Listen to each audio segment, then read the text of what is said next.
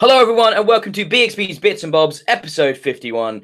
Goddamn, I thought this would be a quiet time of year, and actually, there's like a million fucking indie games to play, which is kind of the official title of this episode. With me today, I only have one illustrious compatriot, and it's Richard Worrell. Hello, Richard. Hello. Only one, but I am illustrious, so that's nice. Thank you. Well, no, yeah, only one, but Joel's I just busy, family stuff. He's got loads of young kids and stuff, and sometimes he needs to, do things with them on a weekend. Whereas me and Richard can just be here saying "fuck God" at our 10 a.m. slot on a Sunday morning. Fuck you, Christ. It always feels, doesn't it? It always feels like such a good idea doing this podcast, and I always feel tired and like I haven't woken up yet. So cool for that. And like it's been really hot, and I know that sounds. Imagine if you live in America, especially in like the states that have real summers. And it's like 37 degrees regularly every year. You listen to the Brits bitch about it being hot, and you're like, shut the fuck up. But it's been really hot. No, okay? I'm going to call them out on any of that nonsense because you know that they have these summers all the time. They have aircon to respond to those summers. We do not. That's the thing. We are dying here. There's only so many fans you can buy, and when they're just blowing around hot air. Doesn't really help that much. But thankfully, the last 2 days, it seems to have broken a little bit. We're down into the 20s now, and there's been rain and stuff, and I've never been so grateful for fucking rain in my life. Like, oh my God. Beautiful. Oh my God. It's been really difficult to like motivate yourself, especially to sit and play video games when it's so sticky. That's the problem I've had. It's kind of like I'm not. It's just not been like top of my list, but I mean. It's a shame because there's been all these great sales, and I've actually had this opportunity to play some really, really cool games, which we'll talk about in a bit as well. But how have you been, Rich? What have you been up to the last couple of weeks? Well, like you say, it's been really sunny. I have actually been playing quite a lot of games just to get out of the sun. So my achievements this month on Xbox are insane. But I've had a reasonably quiet month with family visits in and out. Breaking it up, I suppose. So, yeah, just a nice quiet couple of weeks. Did you shall we do our little what have you been watching on streaming services? We can do that. Yeah, there you go. What have you been watching on streaming services? I've been watching Extinction, the new Netflix movie that is about aliens, ostensibly. Right. Help me out a little bit, right? There seems to have been, in the last couple of months, 3 or 4 Netflix movies with a title like Extinction that seems to be dealing with that idea. So there was the Martin Freeman zombie one. There was the Michael Pena one, which I think is the one you're talking about. And then there's the Forrest Whitaker one.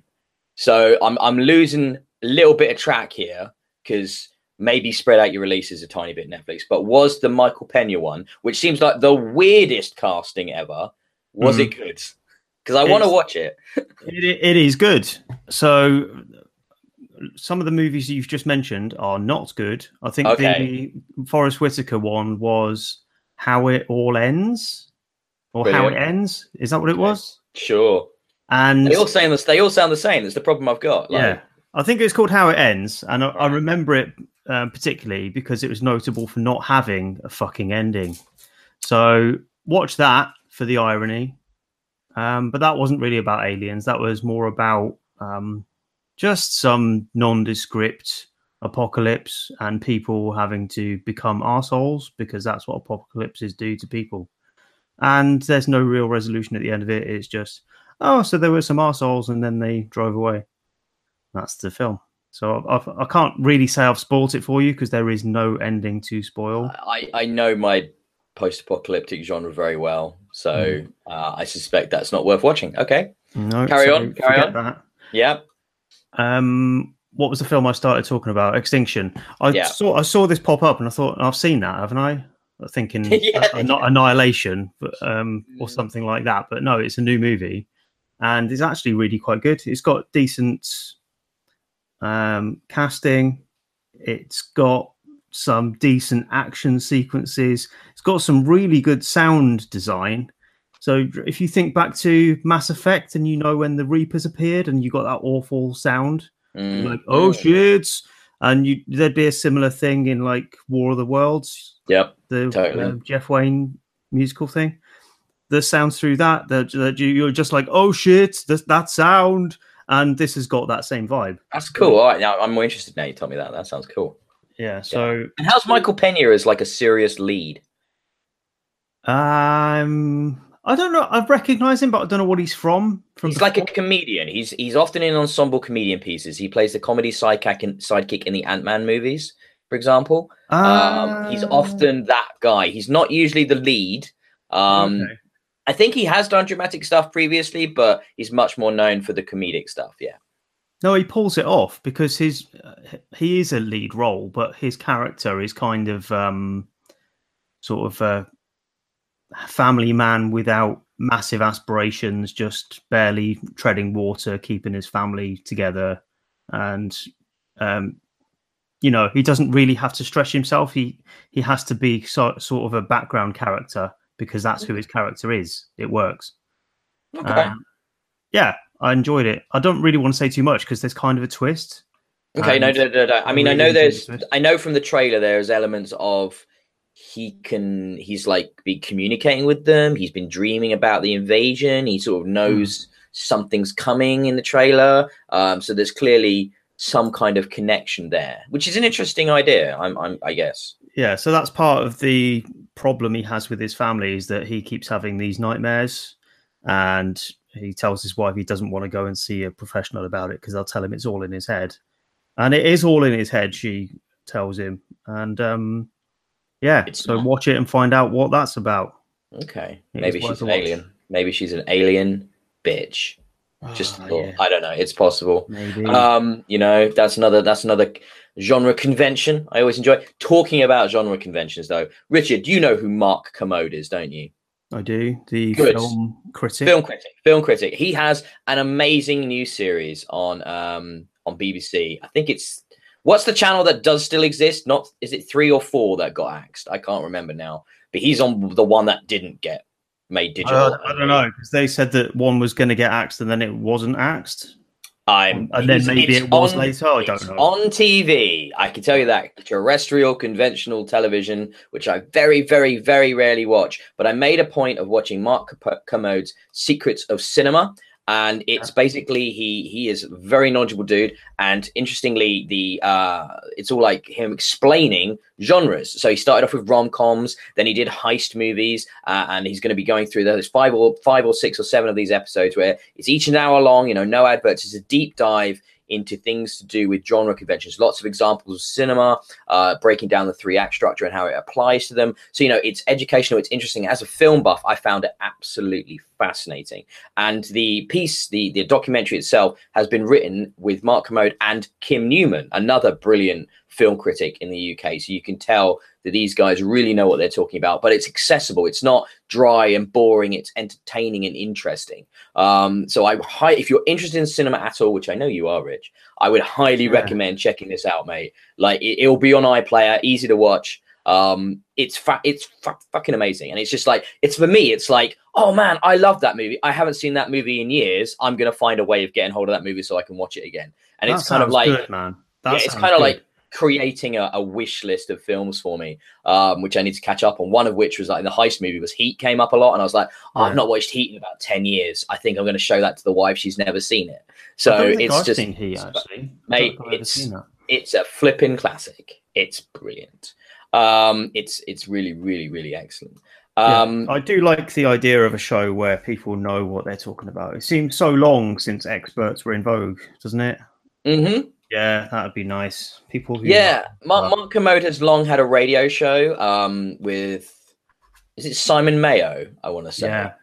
And I used to listen to the podcast of that, but I got a little bit bored of their betonage, and their to and fro. It was a bit too scripted, but he's clearly knowledgeable, and it's great to see him actually have a TV show to really get into these subjects. Isn't, and he has that same program when he's talking. What's the show he does on TV? It's like a segment of the news sometimes, isn't it, where he reviews movies, and he's always talking to someone who's clearly there just to read the news and knows nothing about movies whatsoever.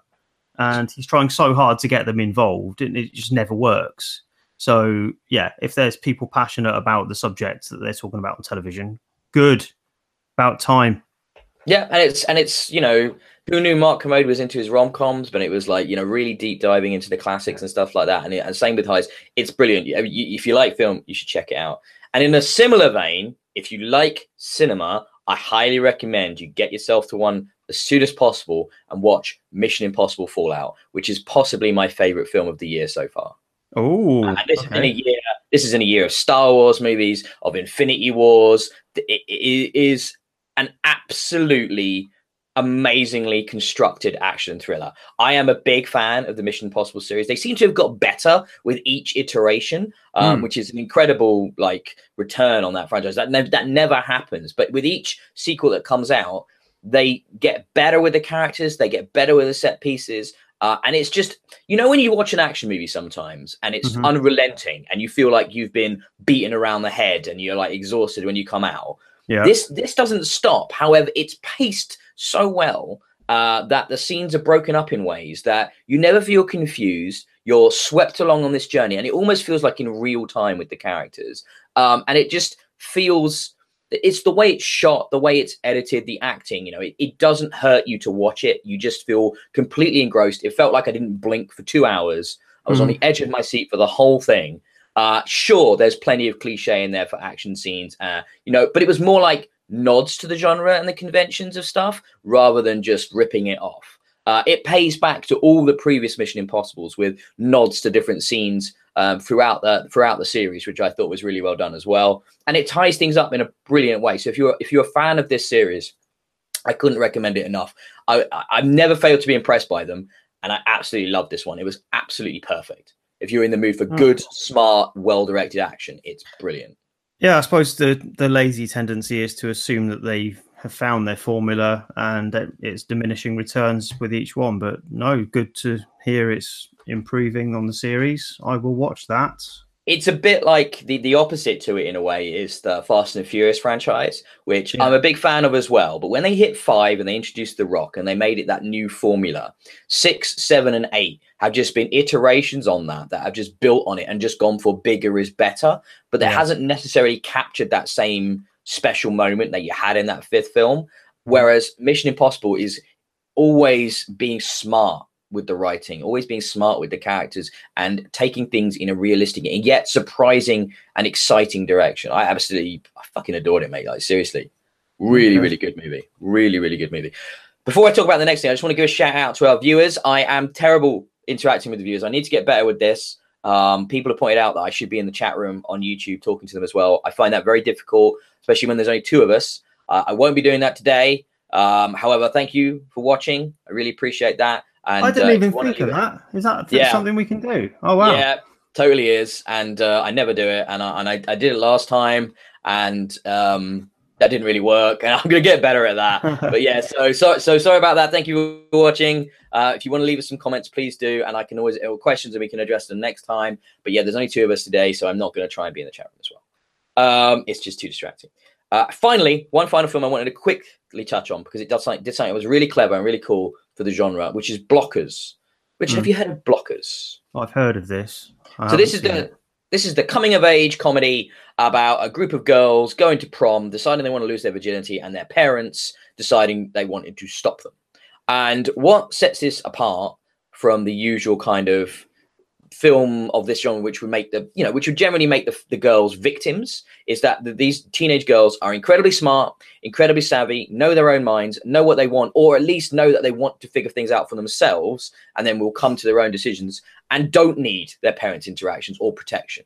And it's smart, it's modern, it's very well written. It wasn't super funny. I enjoyed John Cena in it. He actually is really proving that he can lead a film now, I think, with that. He's got great comedic timing. However, I just wanted to mention it because it doesn't fall into all the tropes and traps that you'd expect from this kind of film. There is gross out humor in there. There are silly moments, but it's really more of a case of the parents being big kids and the kids being young adults, if you know what I mean. They flip it around. And it's really, really clever. I think if you're a fan of the genre, it's worth watching just to sort of see that you can have an interpretation of this in 2018 that feels genuine and realistic to the world we actually live in, and isn't just full of fucking tropes. So that was really cool as well, Blockers. I watched that the other night when the missus was out at work too. So I was like, I'm going to watch a comedy I know she wouldn't want to watch with me. So yeah, it's cool, man. That's considerate of you. Yes. Well, she just moans. It's like, oh, do you want to watch this? And it'll be like, no. I was like, oh, so I just never get to watch it. So she's like, I'm just going to watch it by myself then. It's fine. You know how it is, Rich. Yes, I do. Know how, the negotiations involved. Sometimes, when you go, oh, you want to fancy watching a movie? And they'll be like, yeah, I fancy watching a movie. And then an hour later, you still haven't started watching a movie. And now it's too late to watch a fucking movie because you got to get up the next day for work. Yeah, and it's just like, well, that was a waste of fucking time. So married life, the negotiations of day-to-day married life. That's just how it is, isn't it? Have you anything else you wanted to mention? Any other things you've seen or anything? Or should we move on to the news? What have I watched? What else have I watched? I watched The Innkeepers yesterday. That was kind of interesting. What's The Innkeepers? Innkeepers I watched on my last day of Amazon Prime access. It's a horror movie following all the ghosts in a hotel sort of tropes. So it's about a couple of people looking after this hotel on the weekend that it closes. And because there's no guests around, or very few guests, they decide this is probably the time when they're going to have the best opportunity to find the fabled hauntings that exist in this hotel. It's got Kelly McGillis in it out of Top Gun, who has not aged well. Okay. And it just does a really good job of building its characters. Again, another one with not the best ending in the world, but the work it does to build its characters and make you care about it. Is it serious horror or is it comedy? It's both. It balances it really well. So it's got some funny moments. It is a serious horror, but it doesn't build itself entirely around that. It's got enough levity and enough character building to make you care about it, rather than trying to ram down your throat lots of jump scares that just don't pay off. So it for what it's worth, it's a good hour and a half with a slightly diluted, disappointing ending, but worth it while it's building itself up. It's worth a watch. Okay. I've not heard of that at all. Is it relatively new? I think it's about 4 years old. Okay. I wasn't expecting anything from it because Sarah really likes ghost films, right? And I thought this looks bad. And from the trailer, it really didn't look good at all. But yeah, it does some really good work. It's worth it. I'm waiting for that new, I forget what it was called, talking about ghost films. The one with Martin Freeman in that was in the cinema this year. I want to say like Ghost Stories or something like that is what it was called. That's right. Yeah. I'm waiting for that to come out digital and stuff so I can watch that, because I like the structure of that. The 3 vignettes tied together by an investigator and it's sort of descent into darkness and all of that. I'm up for that. I like I like a good ghost story. I don't know where you are with ghosts, but I'm kind of like in the position of I don't disbelieve it. I don't believe it. I'm willing to be convinced. Do you know what I mean? It's like I'm open-minded enough about them that, I lived in a house that was really old. And I think if there was investigators came to my house, they would definitely have said residual hauntings would have been the term they would have used at where I used to live. Like, the high idea of energy transferred into the environment. So not intelligence, but just I've seen stuff. Thing. I've seen stuff and experienced stuff. Oh, yeah, me too. I am 100% that it's total bullshit. And it's just you think it's your mind playing tricks sort of thing. Absolutely, yeah. And wanting to believe, the old X-Files adage. Yeah, I mean it's been the stuff that I've seen. It's been times when I've been emotionally vulnerable and distraught, like when my dad died or something, and I'd see things and I'd be like, "Yeah, I didn't see that. I really didn't." And there's just this too wide margin of error for the things that you see and hear, because that your brain fills in most of it for you. You don't actually see it. You know what a believer would say to what you just said, though, don't you? that when you're emotionally vulnerable, you're letting the walls down. Your brain is more open to seeing things beyond the normal, and then your adult mind is convincing you that it's not true because that's what it's been programmed to do as you've closed your mind down as you become older. So that's what a believer would counter exactly what you just said with. You know what I mean? So it's kind of like there are arguments on both sides. So I'm definitely I'm like Mulder. I want to believe there's more because let's be honest, sometimes what we have is kind of shit. So yeah, bring on the more is what I say. Just anything to not think about Donald Trump. So that's what VR is for. That's what VR is for. So let's talk about that. Let's go right into the news. So sales. It's the time of year of sales. We had Prime Day. Let's start with Prime Day. Obviously, that's finished now. I picked up Xbox Live and PlayStation Plus for very cheap prices and like with deals and with extra credit. You went a bit further though, didn't you? You bought, what did you buy again, Richard? That's right, again. I'm regretting it now. I bought PlayStation VR. I bought PlayStation VR again. Because it was a good deal, actually. It was the new version of PlayStation VR, the one that has HDR pass through for anyone that really cares, honestly. What am I like? But HDR this pass is all through, because I was telling you how good it was, wasn't it? Yeah. It just bothered me knowing that VR is such a pain to set up anyway. Yes. It bothers me knowing that it was being made harder for myself by not having the latest version. So I mean, this makes it super easy now, doesn't it? You just leave the box plugged in, you just plug the headset in, and you're good. You go. You know, you leave the camera up and stuff. You're easy. So that is a big improvement, I think. But are you regretting it? I'm not actually, because it turned me into the good guy of the weekend as well. Because I was going to sell my old one, and I figured I'm probably not going to get that much for it, so I just gave it to my stepdaughter's boyfriend, who's got a PS4. So he's just taken that away home with him, so he's pleased. But well, I hope he's a long-term boyfriend. Otherwise, you will regret that. So well, he's a doctor, so I'm sort of hedging my bets. Fingers crossed. That's what you want for your stepdaughter. A good young man, man with prospects. Keep him happy because he'll look after her. So that's what I did this weekend. But with the new one, I am kind of glad I got it because now I can just leave it permanently set up, like you say, and use it whenever easily.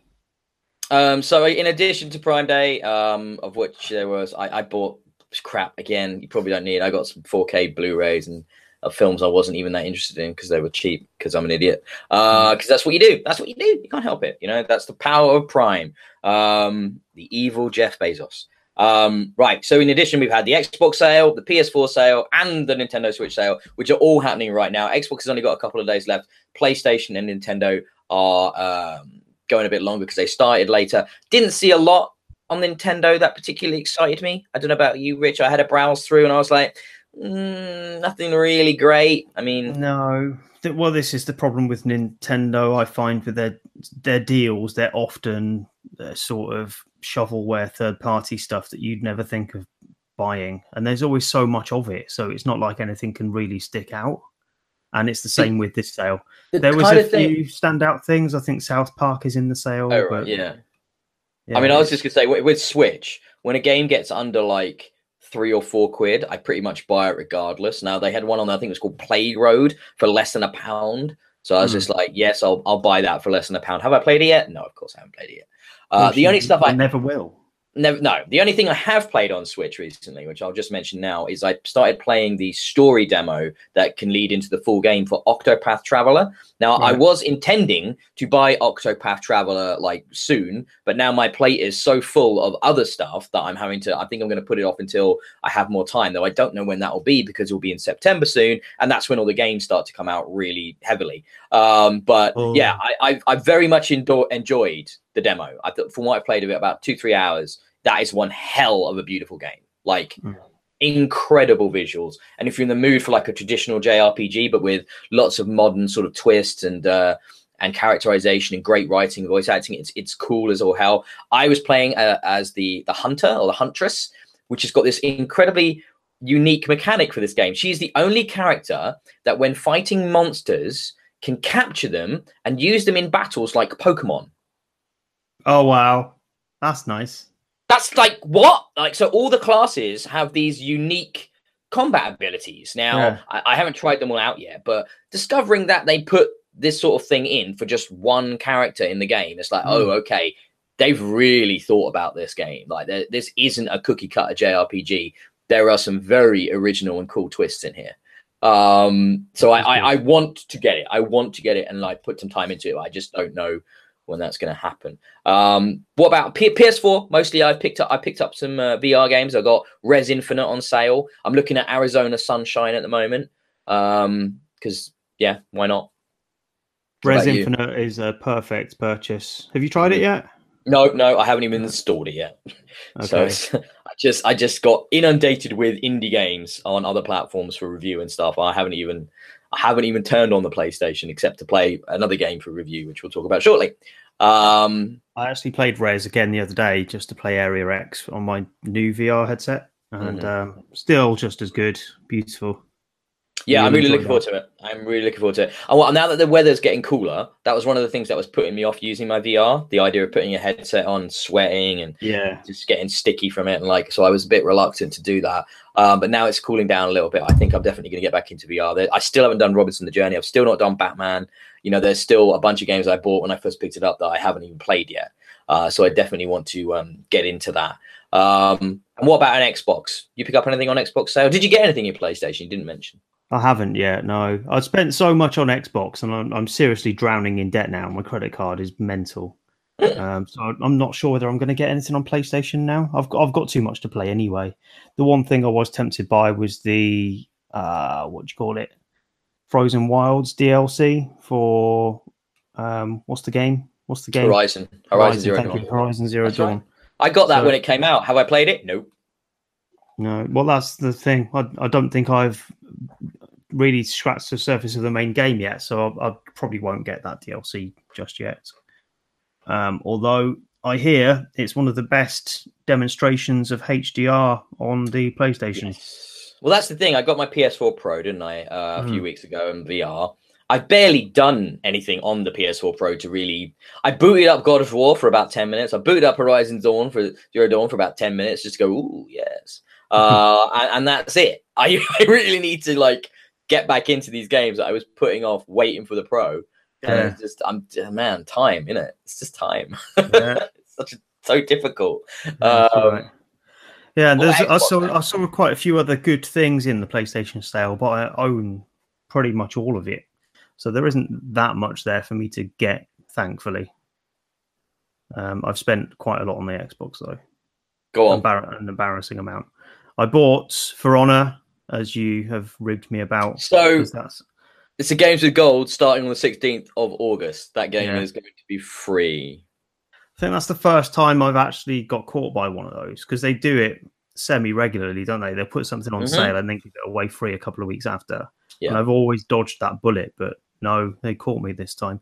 I did get the gold edition, though, so I guess it won't be the full version that's free come August. So, and I mean, look, it's a game I picked up in a previous sale. I think the one at the end of last year, start of this year, and I've put enough time in it to realize I don't really like it very much, but that's okay. Well, I played it on a free weekend. I've put, I think, 4 hours into it already on a free weekend, and thought, yeah, this is okay. I wouldn't mind playing this again if it was cheap enough ever. And I thought, well, it is kind of cheap now, so maybe I should go back to it. Okay. And what else did you get? I got Tacoma and finished that. All right. Start to finish, one run, 100% achievements. Really enjoyed that game. Okay. Let's talk Tacoma. My biggest problem with Tacoma was that I found it, in general, a letdown after Gone Home. Right. I liked some of the ideas it was exploring, and I've tried to avoid spoilers because it is in the sale and you may want to pick it up. But the idea of exploring AI, I enjoyed that. I enjoyed the overriding story. I really didn't enjoy how you interacted with characters and the environment in that game. That's funny because that's the one thing that stood out for me that I liked. Yeah, it's different, but that whole kind of obfuscated AR interface, the weird like monochromatic kind of color people representations. Yeah, I understand that obviously that they're a small team and they have only so many amount of resources, so that's probably got a lot to do with that particular design choice. it just made everything feel very cold, very sterile, and that you weren't really interacting that well with the environment. I found the environment in general far less interesting than Gone Home's, even though it's far more out there and science fiction-y. Oh, wow. I just didn't find it as the idea of traveling back to, that 90s house that felt very real and felt very grounded, drew me in so much more than this space station in Tacoma. Maybe I'll give it another playthrough at some point. Obviously, I was playing Tacoma for review, and unlike Gone Home, which I was able to just enjoy. I understand that maybe the sterile AR interface is probably not just resource related. It's probably a commentary on the whole experience of that game. There are layers to it. It just didn't grab me in the way I hoped it would. And non-linear as well. The non-linear storytelling elements made it difficult for me to latch on to characters, because you'd be doing bits out of sequence, wouldn't you? So I find that really interesting, because that's the exact opposite of how I felt about it, almost to a T. That awesome. The character. Well, I remember I played The Station a couple of weeks beforehand, which is a similar vibe to Tacoma. You are exploring a space station after something has happened, and you don't quite know what that is until you've explored for a bit. That has a real problem developing its characters. I really didn't care for them at all. In Tacoma, because it's got this augmented reality presentation of what's happened between different characters on the station before you get there, it gave a much more immediately human picture to the events that had unfolded than something like Gone Home, where you're dealing with physical objects, inanimate objects, maybe some postcards or notes that give some semblance of history and character to the people that lived there. But walking around the space station in Tacoma and hearing people talk and hearing the context of what they're saying, where they're saying it, was really interesting to me. So you can't just stand somewhere and listen. A character might walk off and go and do something else. You've got to follow where they were. Maybe through a locked door, so they're sort of the record of what they were talking about and where they were going. It might go through a locked area, so you've got to find some way to unlock it to go and listen to the rest of what they were saying. I found that really interesting. It made me engage with the environment much more than I would have done otherwise. It felt a bit like, to me, a few years ago, so a good few years ago, like 4, 5, 6 years ago, when Tacoma was in development for a really long time. But for a while, there was this trend in theatre, which was that you'd go to see a play, and it would be in a real setting, and you'd have to, the actors would split up and walk around this house, and you could only follow certain members around, and see what they were saying and what they were doing. And it feels like the people at Fulbright went to see that and went, oh, that would be fun in a video game. And I mean, I don't know if fun, definitely experimental, definitely interesting. But the biggest issue I had was the constantly scrubbing, the backwards, forwards through the timeline, go over, stand over here, listen to this bit of dialogue, go over there, stand at this bit of dialogue. And I think the problem I had with it was if you went to see a play, you don't have the option to scrub through it. You've committed to hearing and seeing what you see, right? Yes. Whereas in this, and that is that is part of the way that narrative would be told. That is part of the structure of that play. So they don't commit to it by allowing you to scrub through and replay and replay and replay. And all it becomes is sort of a collectathon where it's like, ooh, I need to hear every bit of dialogue from every character in every scene and look at every one of their UIs and look at all of their documents. And it becomes like a chore, and it's not enjoyable. It doesn't feel natural. Whereas Gone Home felt natural, It definitely is that, but I enjoy collectathons. So that do? Yeah. No, absolutely you do. But I can't, someone must have, Steve, one of the guys there must have gone and seen this play structure and gone, everybody needs to go and see this. We're going to make a game like that. Yeah. And it just feels like that. And I think gamifying it in the way they have breaks it. And it doesn't connect with me because of that. It feels like they don't want to commit to it, And what did you feel like the end twist? Well, going away, did you feel that was cool? I mean, I kind of just went, Whereas with Gone Home, I was much more like, oh, because Gone Home subverts the genre, because you think it's going to be a horror game and then it's not. Whereas I thought with the end of Tacoma, I just sort of went, oh yeah, that's cool. Good. Happy days kind of feeling. I liked it. I think they undersold it because I think probably about 10, 20 minutes before the actual end, and you think, oh, that's what's going on here. That's quite a nice twist on what I was expecting. It doesn't really do very much with it. I think the difference with Gone Home is that because it is a static environment, you can't really expect much more than the conclusion of the tale, you know? But because to a degree, what happens at the end of Tacoma, it's more of a live environment. There is something happening there and decisions being made. It feels like it underwhelms at the end because not enough happens to justify there being, events at play rather than just a retelling of history. So yeah, it was a letdown in that sense, but I did enjoy the story of it. Well, I'm really glad you had a completely different take on it from me. Obviously, it's is it like over a year now, isn't it? It's been a while since it came out, and I think maybe I will revisit it if I can find the time and give it another look. I've played Gone Home through multiple times, and I think Tacoma does deserve that. Maybe if I tried to play it more linearly, maybe if I tried not to listen to every bit of dialogue, maybe that's more what it was intended. I don't know, but I will give that. Maybe if you play the station first and then go to Tacoma, this is a you'll shit appreciate example. It. This is a shit example of the genre. This is a good example. Yeah, perhaps. I'm not sure I want to put myself through that, but maybe.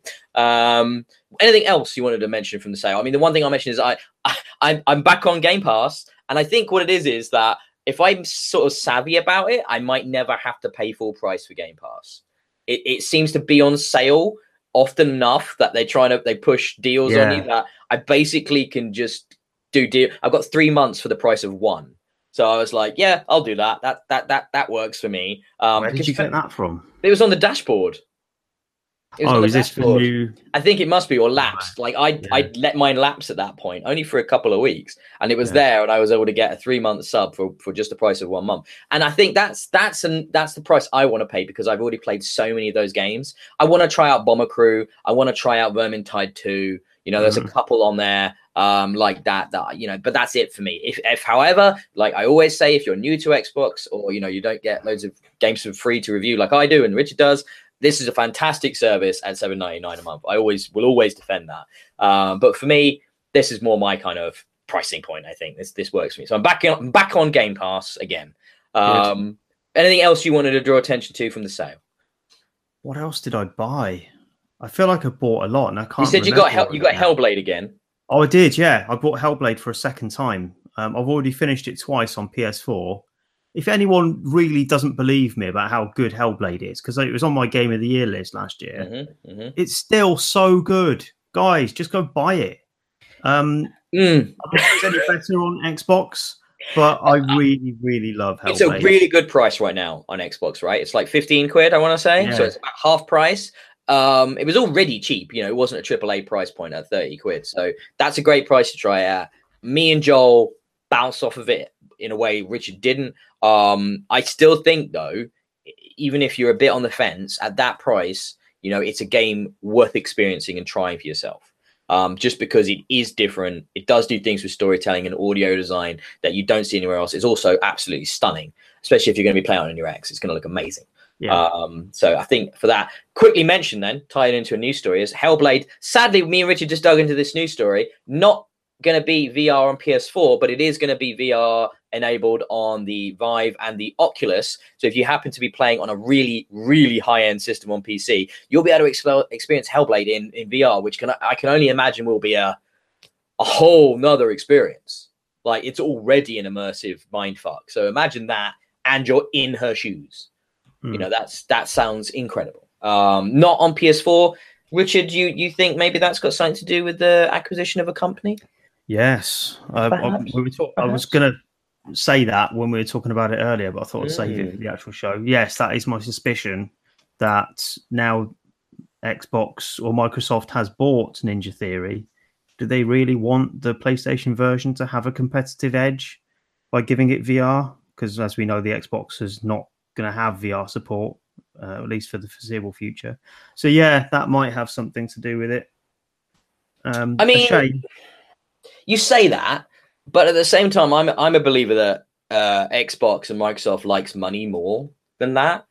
You've only got to see how open they've been with Minecraft, and their talk of cross-platform, integration and stuff. Bringing in Switch, Rocket League, and all these games can play together. Services before platforms for sure. But I think it's more of a hardware limitation that the game requires a GTX 1080 to run in VR. Well, that's the minimum in VR on the PC. The PS4 is not coming in. Even the Pro's not coming to that ballpark of performance. Like, it's just not happening. So clearly the VR, because it's requiring obviously 2 displays at a high resolution, at a high frame rate, to be run in the headset at the same time, because I'm guessing they don't want to sacrifice fidelity for the experience, which is why they're doing such a high spec. That's never going to work on the PSVR. It's just not. One thing I will admit about it doesn't look great. PSVR is a really fun experience, but the visuals aren't fantastic. It's definitely got that screen door thing going on. It definitely is quite low resolution. That doesn't really hurt because the games that are being made for it often are taking that into account. So the art design can overcome that. But it's the fidelity isn't there where it is on PC VR, is it? It's just you can't.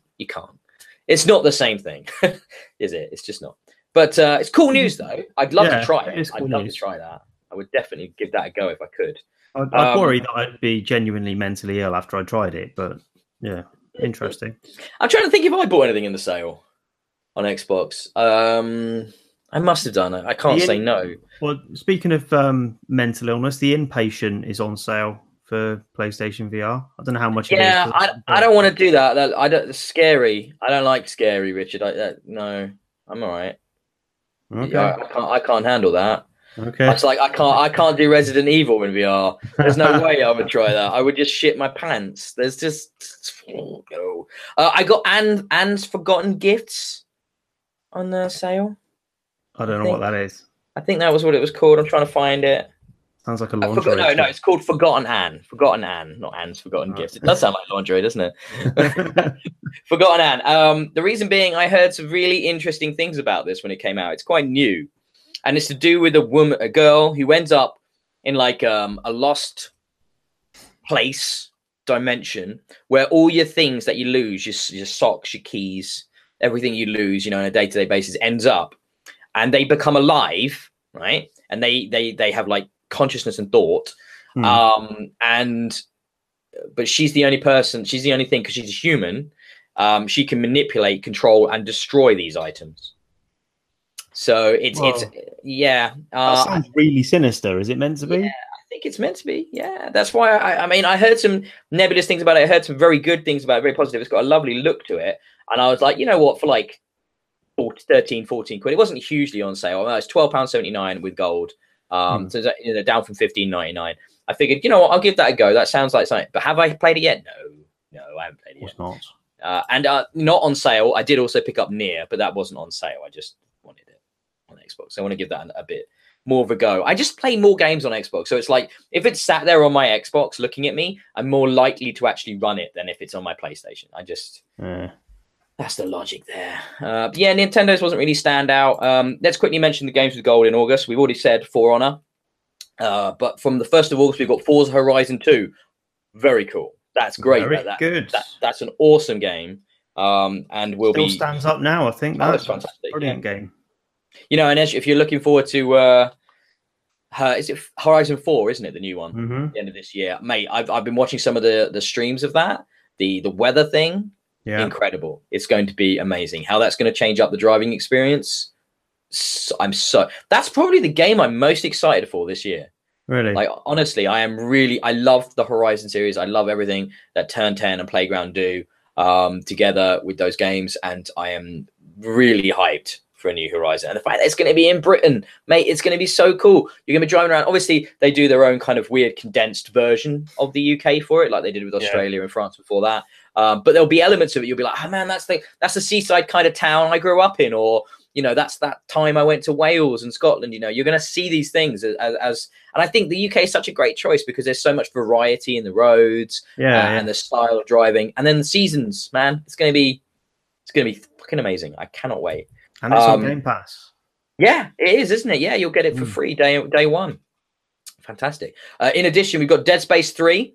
Probably the weakest Dead Space, but still a lot of fun. Really, really good game that still holds up. You can, however, Sorry? Do you think you'll play it? I've already got Dead Space 1, 2, and 3 from EA Access. So I'll be a no then.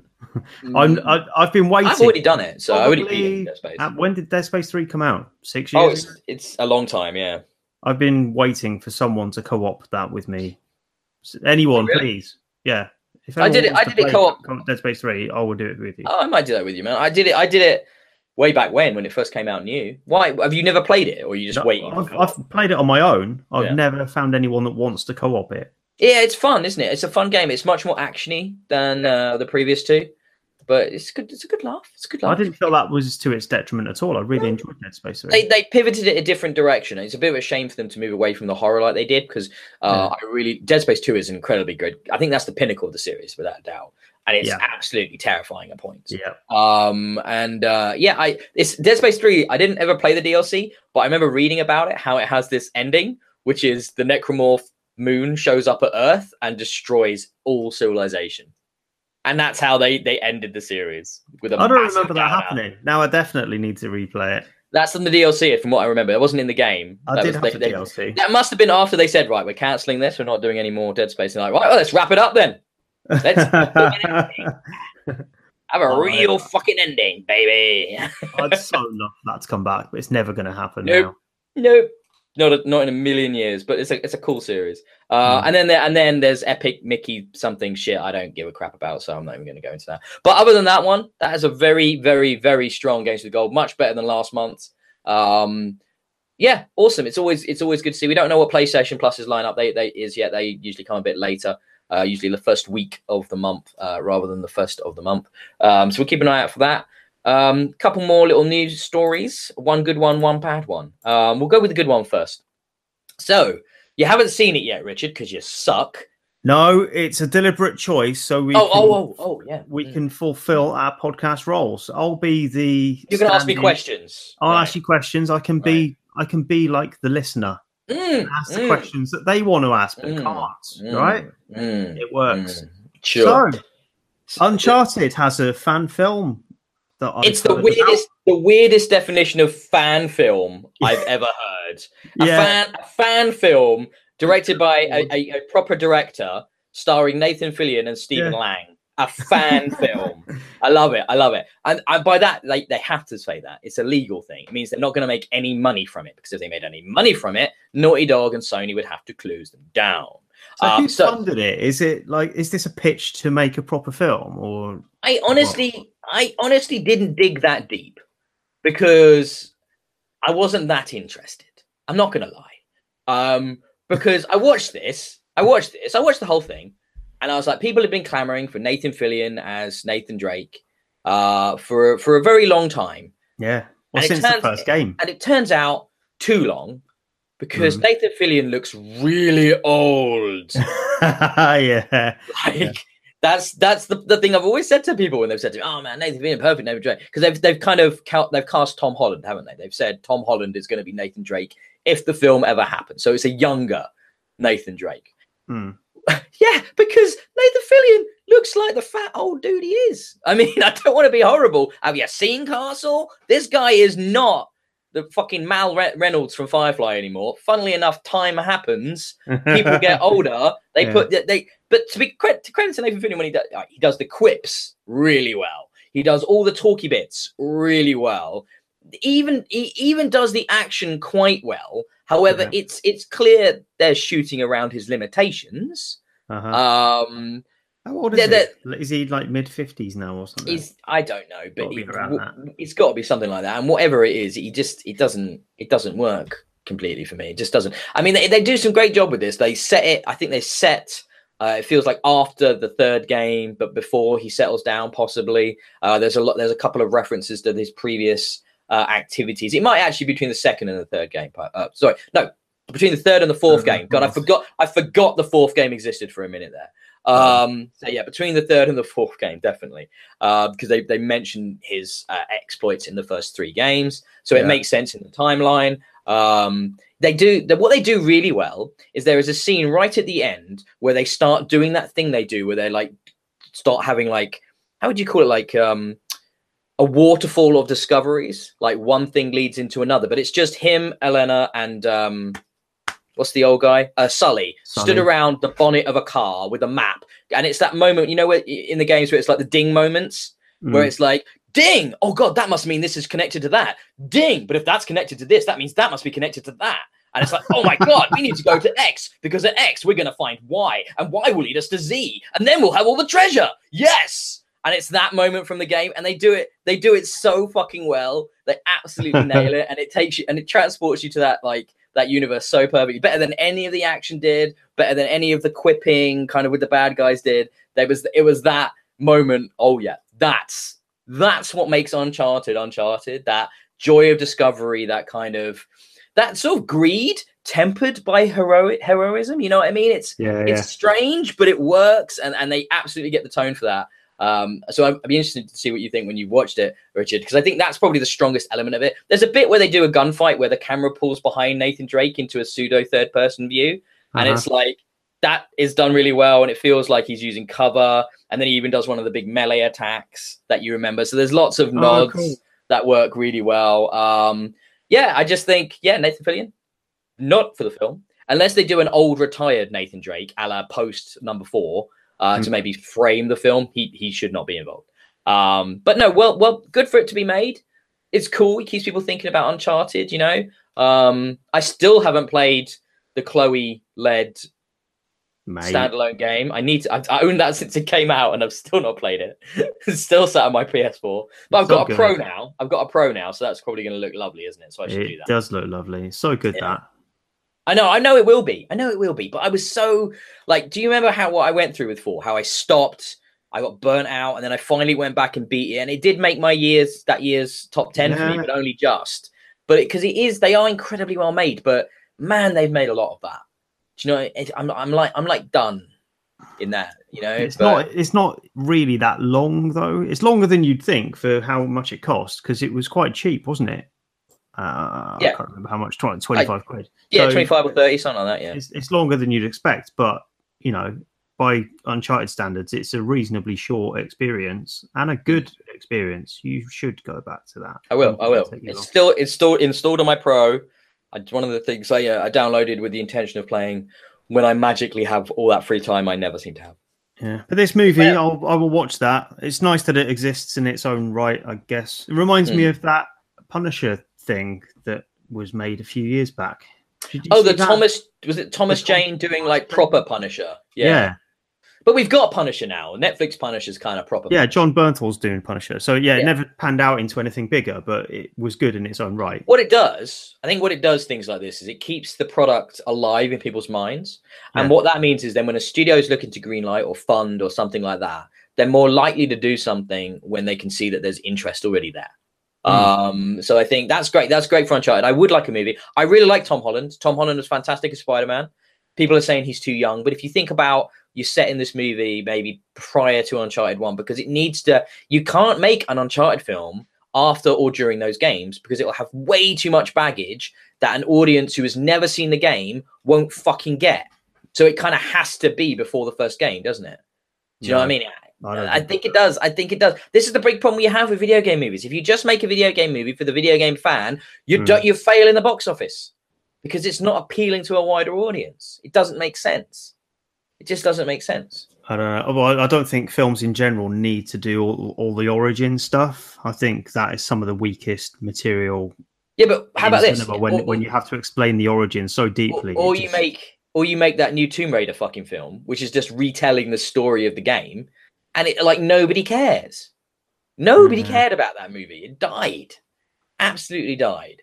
So it's you need to find something, a way of doing it. I was going to say that I enjoyed that film, but then I just realised I only watched it since the last podcast and forgot to write it down. So that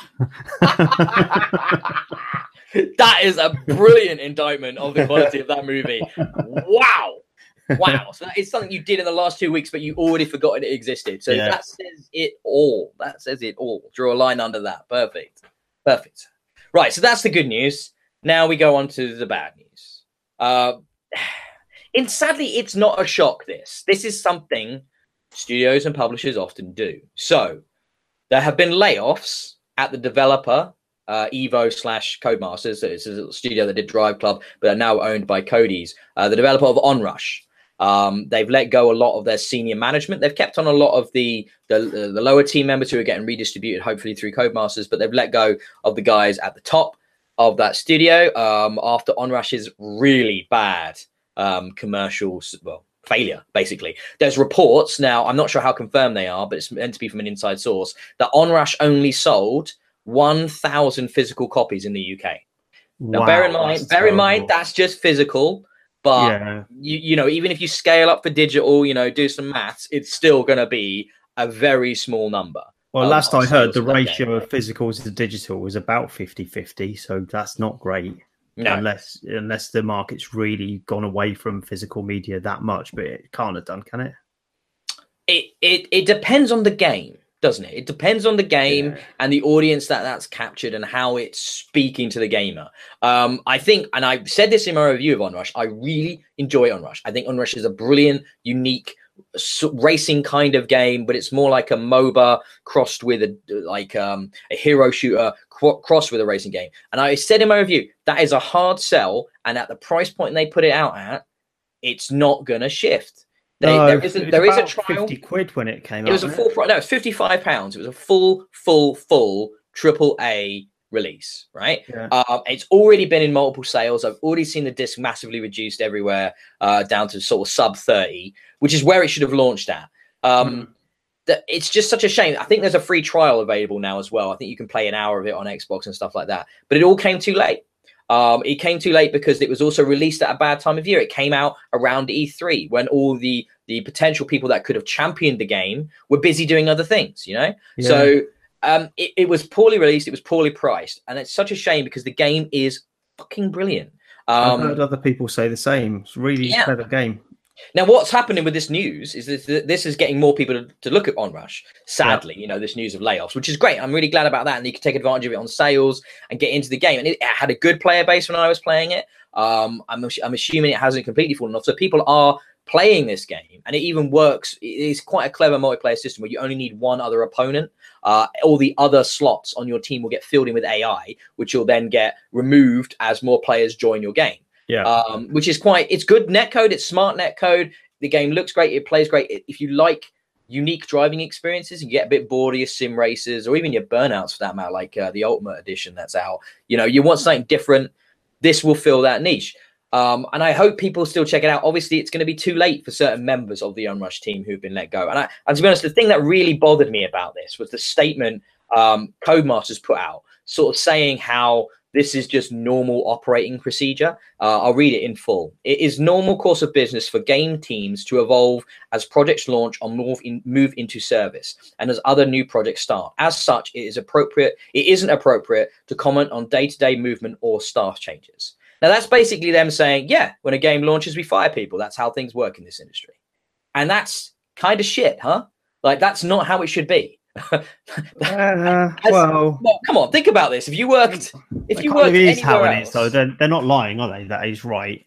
No, but I mean, you're saying that's what happens, but it's not how it should be, is it? I mean, that's grim. I mean, imagine if you any other job, like unless you're a contract worker, which these people were not, they were full employees, right? So unless you're a contract worker, if you were working somewhere and you had a big project or a big launch or something, it could be anything, right? And then you finish that and then, well, we haven't got a lot for you to do right now. You're fired. It's just like that's it's just not how it should work. No, I mean, I think that maybe they're stretching the truth a little there because no studio employs all the people that they will use to develop a game. They have various outsourced as required, and then once that outsourcing is finished, the team reduces size, and they should have a core development group of people that that's theirs and that's what they need, and they retain them. So one of the people that lost the job was the lead, right? The studio head of the old studio before it was folded into Codemasters, and he's lost his job. And the thing that annoys me about that is I don't know this person. I don't even know this guy's name. I could look it up, but it's kind of irrelevant, right? The point is he had a good idea. This was a well-made game. The game works. The game plays really well. It looks great. It hasn't underperformed due to anything to do with the making of the game. No. right? No, It is it's all marketing. It's marketing, it's pricing, and it's timing of release. This is nothing that people or that team had any control over. So it's fucked up that they take the fall for it. That's bullshit. You know what I mean? That's just really shitty. Yeah. Good point. So that it's just not right. I think, you know, they would love to. I imagine. I don't know. Maybe their fucking bonuses are related to gross sales. I think it's unlikely, but you never know. However, they probably wouldn't have cared, would they? They would have liked it if it had been 30 quid because it puts the game in more people's hands. More people experience what they've created. You know, I'm guessing. That's supposition, but you know, I think that's bullshit. It's a cool game. People should play it, though. Maybe I don't know. What do you do now? Don't support it because the money's not going to people who made it. I mean, it's a great game. I really like that game a lot, so it's hard not to recommend it. Okay, right. I need a little bit of a break, Rich. So do you want to tell us about one of the games you've been playing for review? Okay, I'll tell you about Candle, the Power of the Flame. Just so you know, I've also played some Candle, the Power of the Flame. Okay, so let's see if you got any further than I did, because I couldn't get very far. Candle, the Power of the Flame. And if you don't mind, I'll just call it Candle from now on. Ben took exception to me calling it Candle in the show notes. Candle is a kind of point-and-click adventure with you controlling a little fella in a beautifully drawn, actually, 2D scrolling environment. He walks about and solves puzzles. Some of it is the traditional pick up an object and use an object somewhere else kind of point and click. Some of it, more confusingly, is a bit more physical and requires some real-time interaction with the environment and the background, which was a sticking point for me in more than one place where I just didn't know what I was doing, what the potential solution was. Couldn't think of anything that would make me progress, which is the hallmark of the worst point-and-click adventures. Or the other thing that reminds it's kind of like a puzzle platform, isn't it, as well? Yeah. But yeah, no, I feel you. Yep. So far. So yeah, that's probably a closer pitch, actually. So something like Abe's Odyssey from PlayStation, something like that. So yeah, you can pick up a load of objects. You can use them on different things, but there are physical interactions that you need to do. So it might be jumping up to a vine and pulling that down, and that will allow you to pass a trap further on in the screen. Although there's no real connection between the two things that's visible or explained. It just that's the solution, and you just have to deal with it. So a lot of it is trial and error. You use a flame, hence the name Candle. So you can carry a flame around to solve different puzzles. Sometimes you need to get rid of your flame because it will attract enemies to you. So a lot of the game is trying to work out how do you get past those enemies if you can't carry a flame past them when you need a flame for the puzzle that is beyond where they are standing. So there's a lot of toing and froing to work out how you can open up extra doorways or remove like water barriers or something that will stop you carrying a flame through.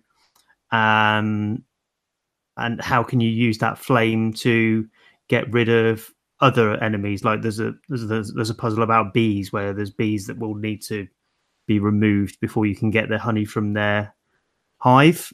They are attracted. Are bees attracted to fire in real life? Yes, I think so. Or there's something about, I know I've seen people combat like swarms with fire, so I don't know if they're attracted to them or just particularly vulnerable to it. Yeah, I know that bees die in fire, but most things do. Yeah. So yeah, there's a puzzle where they really like fire, so you need to set a fire and then they'll go to that and you can get the honey. So stuff like that, and that's good, I guess. It's quite fun to work this stuff out and progress, but I'm finding it so hard that I can't really progress too much further in. I've kind of lost my appetite for it. Particularly once you get to, have you found the Chinese vendor? There's like a Chinese looking vendor, and has got a box that you need to open. No. And it's one of these sort of you press different buttons on this box and turn different dials, and eventually it will open. It's like a Chinese puzzle box thing. Yeah. And fuck knows how you do that. I'm just totally stuck, and it's not that far into the game even. I just find that the puzzles here are pitched either too hard or too obscure. I think this is a similar thing in a way to what I was talking about. Do you remember the Long Reach? Yeah. It's that if the puzzles are so obscure and so illogical that you feel the need to turn to a guide, then there's something wrong with that game. Now, you have to ask who these are being made for. You have a history with puzzle platformers and point and click games, don't you? Yeah. Right. So I should be good at this. You're right at this. You should be pretty good at this. Yeah. So the fact that it's stumping you is like, who are they making this for? It's not doing the things that it should do in terms of laying the groundwork for what you'll need for the more difficult puzzles. It just chucks them in there. And also, like the Long Reach, it's such a shame because the two things that stood out to me when I started playing this game is beautiful, absolutely gorgeous, and it's really well voice acted, and the story is really interesting. I was immediately drawn into the world from that intro, and I was completely captivated by it. And I thought, this is brilliant, this is gorgeous. And then you have these mechanics that are just confusing for the sake of it. And the other big issue I had was the mobility in this game. Getting around, jumping, just feels bad. Like you have to be so precise with your jumps to like to grab onto a ledge that it's just so counterintuitive. Yeah, and it's just to the point that you think, well, that can't possibly be an important part of this game. But like I say, it is. there are sections in it where moving around, jumping on things, grabbing on things, it is an important part of the puzzle solving. But the mechanics of it would not give you that indication at all. So it did stump me for quite a while. Right at the beginning of the game, I just had no idea what the first couple of puzzles were asking of me. It's the same thing with exactly the same thing I said with the Long Reach. Is that if you've got strengths, play to them. Like your strength, these guys' strengths are in their art design, in their writing, the world design. Why have you tried to make a puzzle platformer that involves lots of jumping and running and stuff like that if the mechanics behind them are not inherently sound? Yeah, you know what I mean, it's like just don't do that. Like, simplify it, because people enjoy a good narrative experience. If this was, simpler puzzles, maybe just more logic based, maybe just more narrative based or something like that. And then I just moved along with a little bit of, push against me, a little bit of challenge. But you just tone all that down. I feel like I'd had a much better experience.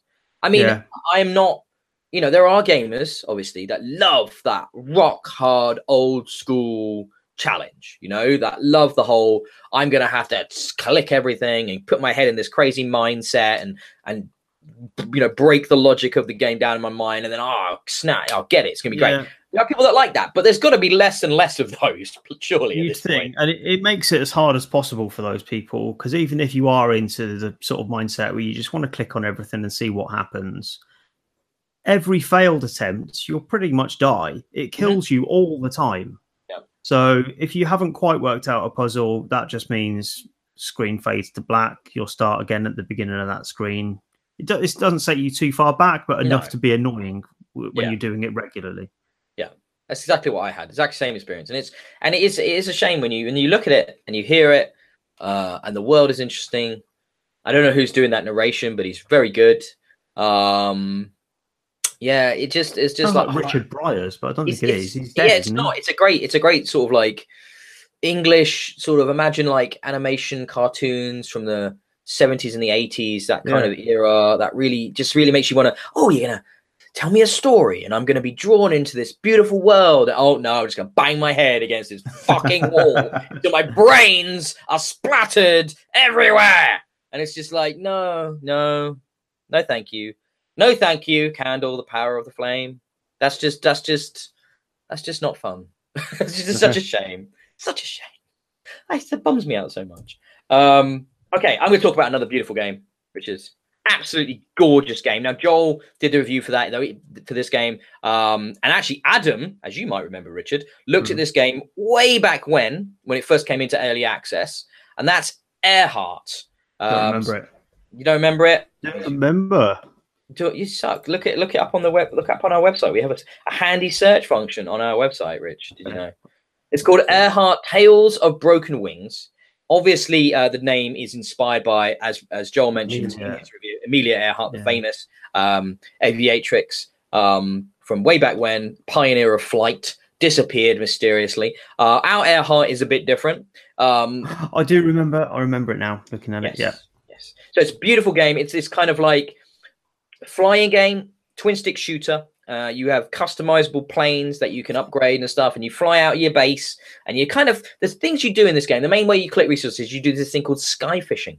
So these flying fish that you collect, and they're like your resource, and then there are pirates, and it's roguelike. There's some death elements to it. You know, it's quite challenging. And as you go up, you're always moving up instead of down, as it normally is in dungeons and stuff like that. You're going up higher and higher and higher to finally get and capture the big whale fish in the sky, where you've got a harpoon mechanic as well. Obviously, I haven't played it as much as Joel. Joel did the review on PC. I was looking at it on PS4. It's stunning. It's just got a lovely, cute, appealing, cartoony art style. It's got good controls. It plays really nicely. It's got lots of replayability, lots of customization. Joel mentioned it's quite grindy. It is about just repeating the same things over again to upgrade, so you can get up to the higher levels and fight the harder bad guys, and then progress even further and further and further. But it's a nice loop. And there were some weird technical problems I had on PS4 where the HDR option was completely broken. That was pre-release. I did have a little look after day one, and that still hadn't been fixed. I'm hoping if it hasn't been fixed already, that's something they're looking at. I did let them know about it, where it was all the colors were basically broken if you had HDR switched on your PS4 Pro. It looked almost like inverted all the colors. It was very strange. But fingers crossed that's been sorted out, and I'm sure if it hasn't, it will be. No, it's just a really nice little game. Really, really cute little experience. But mostly for me, it's the art style. It's the setting. It's the world. It feels unique. It's got a sort of a diesel punk, steampunk vibe to it. You know, lots of airships and bolted together biplanes and stuff like that. You know, it's really got a really nice world to it. It's a bit of an environmental storytelling element to it, where it's not, you know, a directly fed to you narrative. It kind of comes in stages and in snippets and stuff as you progress. So yeah, I liked my time with Earhart. It was really cool. Very pleasant little game. What should I talk about now? What else? I've got loads here. All right, let's go from cute and pretty and appealing to just violent, disturbing, gratuitous gore. Yes, please. Guts and glory. Was been on PC for a while now. You might have heard about this game because it was getting streamed everywhere for a while on Twitch and Mixer and stuff, because it's this physics-based sort of puzzle driving game, I guess. I'm trying to think how you describe it. Kind of like Trials. Yeah, it's kind of like Trials, but you can play as different types of vehicles. I know on PC in early access, it was just the bicycle with the baby on the back. Now you have bicycles with different people on the back and different things you're pulling, and cars and buggies. And all of them you have to get through these various stages, avoiding, to get to the exit basically by going through checkpoints, but avoiding so many kinds of horrific traps. It's absolutely disgustingly brilliant. So everything from... still in there, or have they taken that out? Yeah, it is, but it's not like the first thing you get anymore. You have to unlock it. So you start off with the one I played predominantly for the review purposes was the guy on a bike, but with his like girlfriend/wife behind you, which is actually easier than the kid, because she whatever you're doing, Richard, I'm picking up on the mic a lot, and it's quite stressful. Sorry, I'm eating some Galaxy counters. Well, do it quietly. Okay. Well, yeah, because she covers more of your back, so it's quite handy when you're getting like shot at with the arrows. So she'll take a bunch of hits before she gets knocked off, so it makes it a little bit easier, which is why I think they changed it. And also because the first thing you play is a dude on a bike with a baby on the back who's getting horribly murdered. It would be even more disturbing and possibly get them in trouble. I don't. Yeah. But basically, what I mean by this gore is like, so imagine Trials, but every time you come off the bike, instead of you just ragdolling, you get torn apart. Your head gets ripped off, your limbs come off, your torso gets shredded, you explode into 100 pieces of gore and blood spurting all over the level. It's absolutely ridiculously cartoony just vile awesomeness. Beyond cartoon, it's got like intestines like exploding out of you and all sorts, isn't it? It's like imagine if the kids in South Park made a video game. Yeah, it's kind of like where we're at with this. Like, so take the already vileness of South Park and then times it by 10, as if the kids had made the game. You know, so that's where I'd be at with this. It's ridiculously good fun. If you like that kind of trial and error, Trials-esque gameplay, but with more variety, because the levels are absolutely bonkers, and more variety, more vehicles and more types of mobility and secrets and hidden bits, and then just the stupid levels of gore. It's absolutely dumb. It's ridiculous, but damn, is it good fun. Like, it's kind of like a pure video game. So I'm playing it. The wife comes in and she just goes, "What the fuck is that?" So, like, if you want to play a game where your significant other enters the room, you know, maybe doesn't share the same level of passion for the hobby you do, you know, maybe he understands games, you know, but looks at the screen and just be like, then look at you and then shakes their head. This will be the game that you want to play. Like, that look of, oh, you know, I leave you to your hobbies, but can you just take it off the living room TV? I don't need to see this. That kind of vibe. Question. Yeah. Question. Go on. You compared it to Trials. Yeah. Like a looser Trials, definitely looser. Yeah, that was going to be my question. Trials is famously quite tight with its controls. You can be fairly accurate. It's not quite good at that, but you is it a bit more? You can do that, but the physics engine is fucking wacko. Yeah, like it isn't realistic, but it does adhere to its own rules. So it's like once you play it for a bit, you get what you can get away with. It's quite forgiving. Things like if you fall on your side in a bike, you can usually get back up and stuff like that. If it's not a hard impact, you can get away with a lot more stuff. But at other times, you know, because you've got this, usually you always have a passenger of some kind, and their physics is modeled as well. So things like if they lose a limb and they start hanging off, that's going to affect you. That's going to create drag, you know, all kinds of things like that. If you're trying to pull off a loop-de-loop to dodge a fucking buzzsaw while you've got cannonballs being fired at you, you know, sometimes you'll just, usually in the first time through a level, you'll just start going and then you'll just die. You'll just die because you don't even know why. You'll explode because they've got these landmines and they're really hard to see, intentionally hard to see. So you have to learn the pathing, like basically where they are. So these little yellow dots on the floor, and you'll just go over one and just explode into a million pieces of gore. And it's hilarious, mate. I was laughing and just like it would turn up the level of grossness for you, and you're just giggling away like a little schoolboy. You can't help it. But at the same time, there are some really nicely designed levels that require intelligent use of the physics that make you think about how to pass them. So there's a good puzzle element in there as well as the sort of just violent, gore-soaked shower of blood. No, man, it's good fun. I think it's reasonably priced. I didn't actually look into that, but I imagine it's under 15, something like that. It's published by Tiny Build, and as I say in my review, there's really only one publisher that could put this out, and that's Tiny Build. So it's just like, it's what they do. They put out the fucking freaky shit, and this is what this is, and it's brilliant. I really enjoyed it. Really, really good. Well worth checking out if you're looking for something stupid. It's like the epitome of stupid, basically. So Richard, your turn. I've done a couple. I'll come back with my big ones at the end. Okay. I'm going to tell you about 1979 Revolution : Black Friday. Oh, so all the good deals. This is my second : of the day. Is this to do with like horrible fighting for, you know, the best deals on electronics? Sort of, yeah. It involves huge crowds and a lot. Gotta get that TV. Gotta get that TV. No, I feel like you're gonna twist TV. It's no. 1979 Revolution is about, well, is it set in 1979? Clue is in the name, and it's set in Iran and Tehran around the time of the revolution against the Shah. So it was the popular... I love the way you said that as if I should confirm or deny it. I don't want to say it as if it's common knowledge. Who's got? It sounds correct. That does sound correct. Yes. Anyone listening, you don't need a political sort of degree in Middle Eastern politics to listen to this show. It's fine. You can get through. But it helps. It does help. So this game is about the Iranian government of the time and there were mass protests and demonstrations of millions and millions of people in Tehran and around Iran at this time to bring down the Shah. And this game pretty much is sort of a handheld museum that recounts what happened during those days.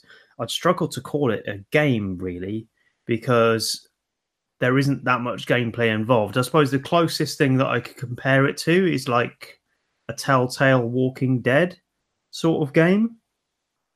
So you do take control of a character, and there are choices that you can make, often dialogue choices, some action choices, but it's not really gameplay. It's just strung together in a way to deliver bits of history to you. So it opens up with an interrogation, and you have to sort of respond to the interrogator's questions about how you're involved with the uprising, trying to rat your mates out, that sort of thing. So you can answer his questions or not, and there'll be consequences for whatever you do. Different to Walking Dead. Walking Dead will pretty much always let you continue with your dialogue choices, just with a different story outcome. Here, if you choose the wrong dialogue, then you die, which seems an odd choice. So there doesn't feel like there's that much flexibility in the dialogue that you can follow through. You just have to find the right options and then do that whole scene again if you've mistakenly just chosen the wrong thing, which didn't really work for me. Beyond that, beyond the dialogue stuff, you can walk about linear city bits and take your character as a photographer, so you can take pictures of demonstrations that are happening, people that are out on the streets fulfilling different roles. So there's people selling cassette tapes that have got radical clerics talking about the uprising on them. So there's a big thing about selling rock music on cassettes, but instead of rock music, you'd get some cleric speaking against the government on there. Stuff like that. That's what I want instead of Iron Maiden. Bring it on. So it's interesting to see that stuff and see the parallels with today, I guess. Having been on marches myself, I don't think it's going to be anything like what they had to go through in those days, but interesting to see the history of it. But it is pretty much just the history. So if you're not interested in that, you won't find much game here. It's more an educational thing than it is an entertainment. And are you feeling, like, importantly, like maybe it wasn't an area of history you were particularly interested in? Are you feeling like you are enjoying knowing more about it? That's the important thing with this kind of edutainment stuff, is that you might not have thought this is something you wanted to know about, but are you enjoying learning about it? Do you want to know more? Is it encouraging you to continue? I am interested in learning more, but I don't think it's doing the best job of delivering this information to me, because it's very upfront about, right, here is the next bit of information that we want to tell you about. So the screen will sort of flash up with a green symbol to say, right, this is where you can take a picture. You'll take the picture and then you'll get a whole screed of text about, right, is it just reading then? Is everything just text? A lot of it's reading, yeah. So you'll get a picture that you can take that will be held in your diary against a real picture of a real event that's similar, and then a bunch of text that's actually quite hard to read on a Switch screen. It's not optimized well for Switch if you're playing handheld. It'll just give you a bunch of text about what that's about. So I got the impression from the marketing material that this was going to be from the perspective of maybe one individual. Is it not that? Is it just completely obfuscated out from like a third person perspective almost? It's almost as if you're reading a history book. So it's not from the character's perspective at all, beyond he's there taking the pictures, which then links into a completely distinct set of historical documents that tenuously relate to where that character is at the time, but it's not through his eyes. Curious. Okay. So yeah, that's what I mean. It doesn't do a great job of selling the history in a story, or an interactive story format. It's just a delivery system for dry historical. I'm curious as well. Like, obviously, this revolution that happened was important, but it didn't really end up great for him, did it? So with what they put in power instead was in many ways just as bad, if not worse. So I think I haven't finished the game. Well? I haven't finished the game, but I think it will get to that. Yeah, so that there's already elements in there of characters that were complicit in trying to overthrow the government that are then targeted by what was subsequently put in place. I can't pretend to know the history of what went on in Iran. I haven't played enough of the game. But that's fine. That's the point, though, isn't it? I mean, it's like, obviously, if a game is like this has been made and is being produced and released in the West, it's with the desire to educate us. Yeah. Help us understand more about these situations, which are often, Iran is often vilified in the media. So it's interesting to get this other perspective and help us create some historical context for what's going on. That's why I was interested in playing it. But the problem is they seem to be doing that badly. Is what you're telling me. They don't seem they're not doing it that well. No. Right. Okay. Right. Maybe it will get better. But what I was looking for was more of a human aspect. That's what I thought it had in it. That's what I thought it was going to be about. But you do get that from some of the documents that are in there, but. I think they could have made it a bit easier for me to get into that. They make it as difficult as it could be, really, beyond just giving me some history book to read. The game doesn't do a brilliant job of eking out that human side to the stories. Maybe that will get better. I'm not too far into it yet. Okay, I'll be curious to see your review when you've done enough to you feel you want to put that together. Okay, right. Let's move on. This is a hard game to describe, actually. Mugsters. Now, don't ask me what that means, because I don't really know. So Mugsters is this isometric top-down, really pulled back sort of environmental puzzle game, I guess, if I was trying to put a label on it. If you're unsure, Google it, because it's really hard to describe the visuals of this. It's got very primary colors. It's very bright and colorful. And you play as this small individual character on the screen.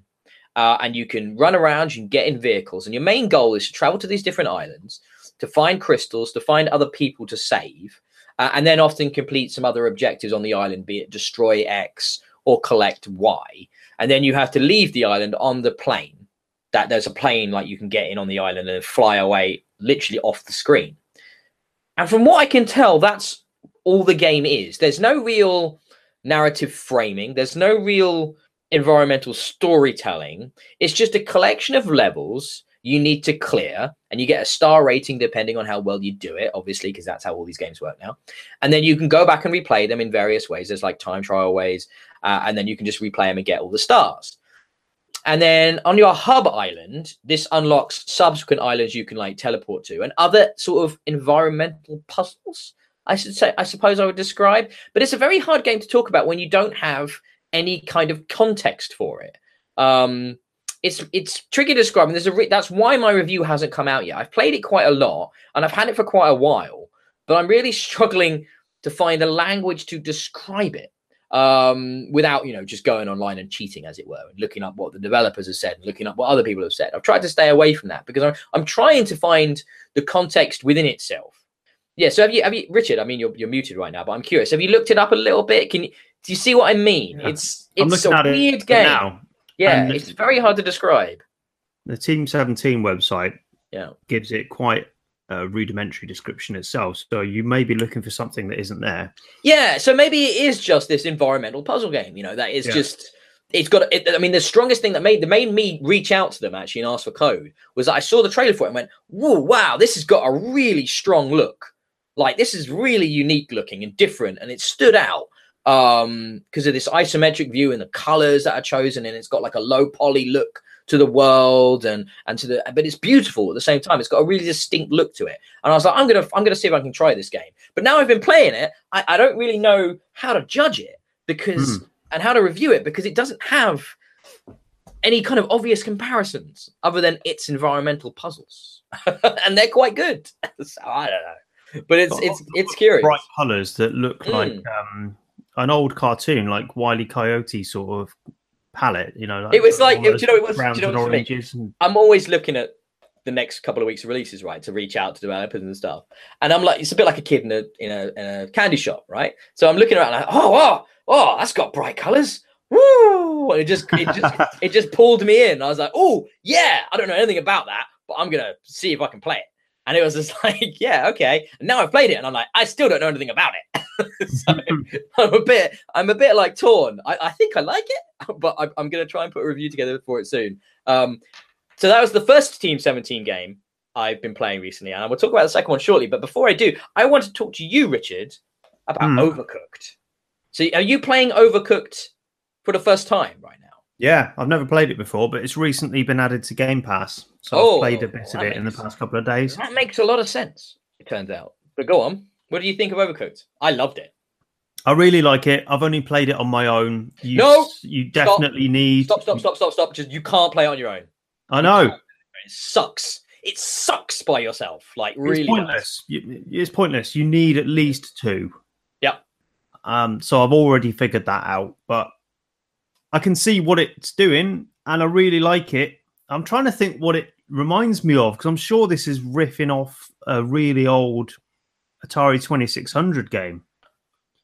It's got a bit of root beer tapper about it, I guess. Yeah, I think there was a burger game as well that I had on like the Diner Dash, maybe, or something like that, or I can't remember. That kind of hectic action management game isn't. There's a few things in that genre. They don't necessarily stand out, but I remember playing games like it over the years. Definitely, yeah. But I think Overcooked does a great job standing out because it's got an amazing visual style. It's got this brilliant reliance on cooperative gameplay, which you've got to play it with people because, oh my god, like I was playing it last night with the wife, and the arguments are brilliant. You have just need to chop more tomatoes. I said I needed tomatoes. Why have I got no clean plates? Where are my clean plates? Oh my god! That's one of the things I liked most about it, was just how many opportunities it gives you to fuck the thing up. Because it's not the old game I remember on the 2600. There was a place where you get the ingredients. There's a place where the plate is. Then there's a place where you take that plate. This, you can just leave anything anywhere and you just think, oh, fuck, the plate's miles away. Go get the plate. Go get the plate.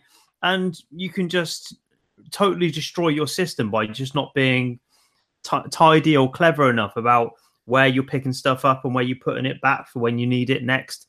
Keeping order of your whole kitchen. It's not just about cooking the bits in time and then delivering them to the counter. It's keeping all of those components in check and in the right place at all times. It's very clever. I don't know how far in you are, but you haven't seen nothing yet. So I very kindly, the people at Team 17 knew how much I liked the first game, and it sent me early code for Overcooked 2, which is out on August the 7th. And the first thing, the most important thing to say about Overcooked 2 is online multiplayer. You know, that's what we wanted with Overcooked 1. You can't play it online. Nope. You can't play it online. It was couch co-op only. Wow. But every mode in 2, you can play online with your friends. Good. Really good improvement. That's an awesome improvement. But it will lose something, right? A couple of things there is with the people around you playing that game, it becomes really physical, not in a violent way, but like in a gesturing way. You get heated. It's awesome. And the other problem playing it online, I haven't tested this yet, but I would only assume there is an inherent delay to chat on Xbox. And that would be a whole other level of frustration. I mean, oh damn.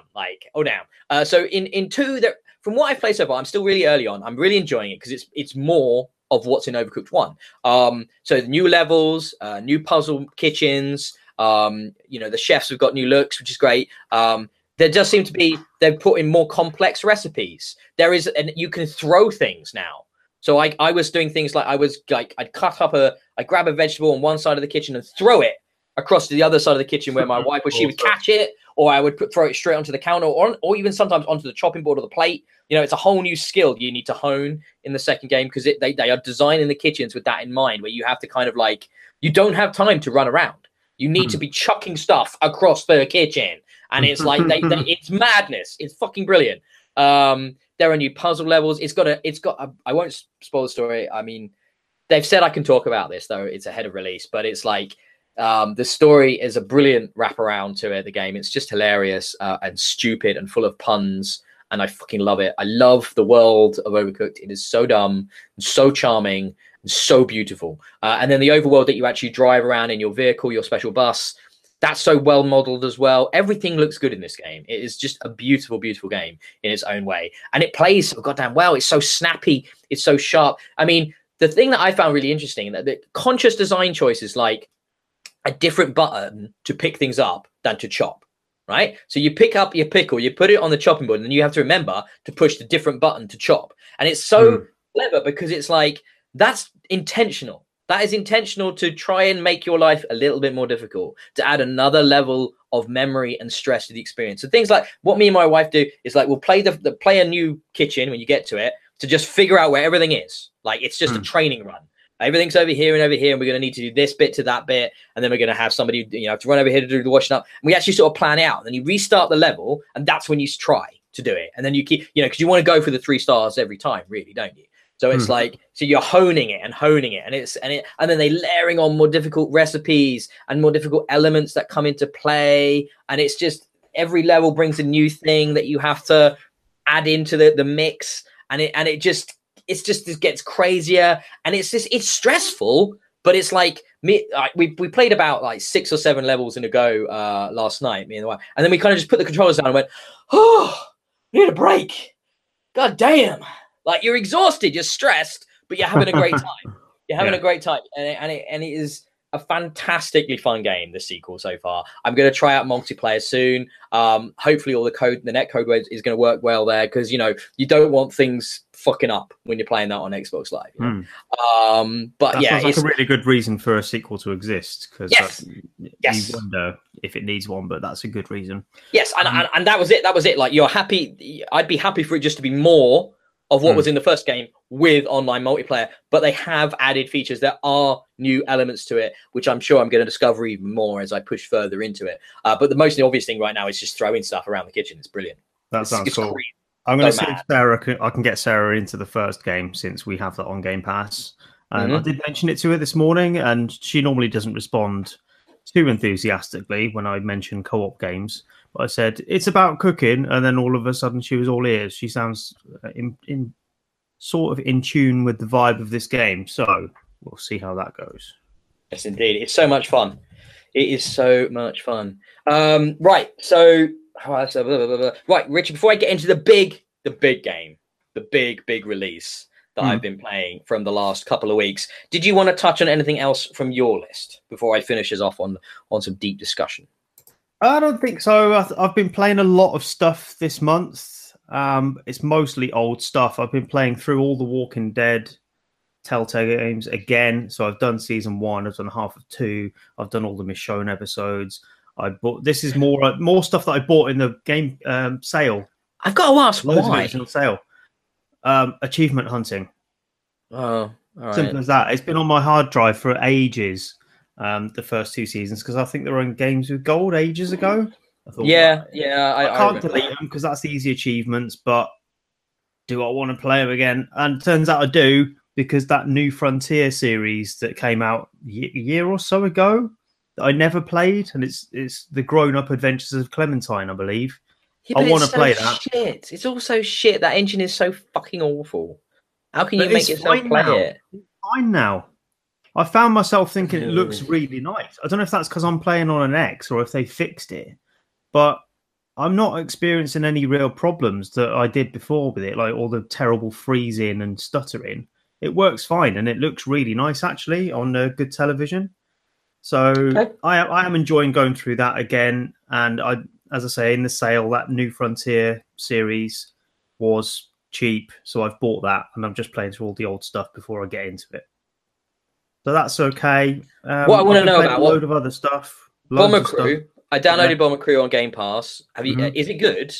Like, what is it? I'm a bit confused as to what type of game it actually is. Yeah, I didn't look into what it was. I just downloaded it and tried it, and with no expectations, I still thought, well, this isn't what I expected. Right. It's a strange game. You are in charge of a bomber, and you have a crew on your bomber, so it's well titled, right? It's mostly, it's not really action based. It's just setting instructions to your crew about what you want them to do next, and they've all got their own roles. So some of them might be gunners, one will be a navigator, one will be a mechanic. They've got all these different roles, and you need to set them to do their different jobs depending on what the circumstances are. It's a resource management game essentially. So you can zoom into the bomber itself and direct people around within the craft. You can zoom out and see what's going on around the plane, but you're not controlling the plane itself directly. What you do is look to see what's around you. If you see any enemy planes coming in, then you've kind of got to hold the left trigger in and look at them until you've seen them long enough for your gunners to recognize that they're there. You'll get a little circle that fills up, and that means you've spotted them, and your gunners will start shooting at them.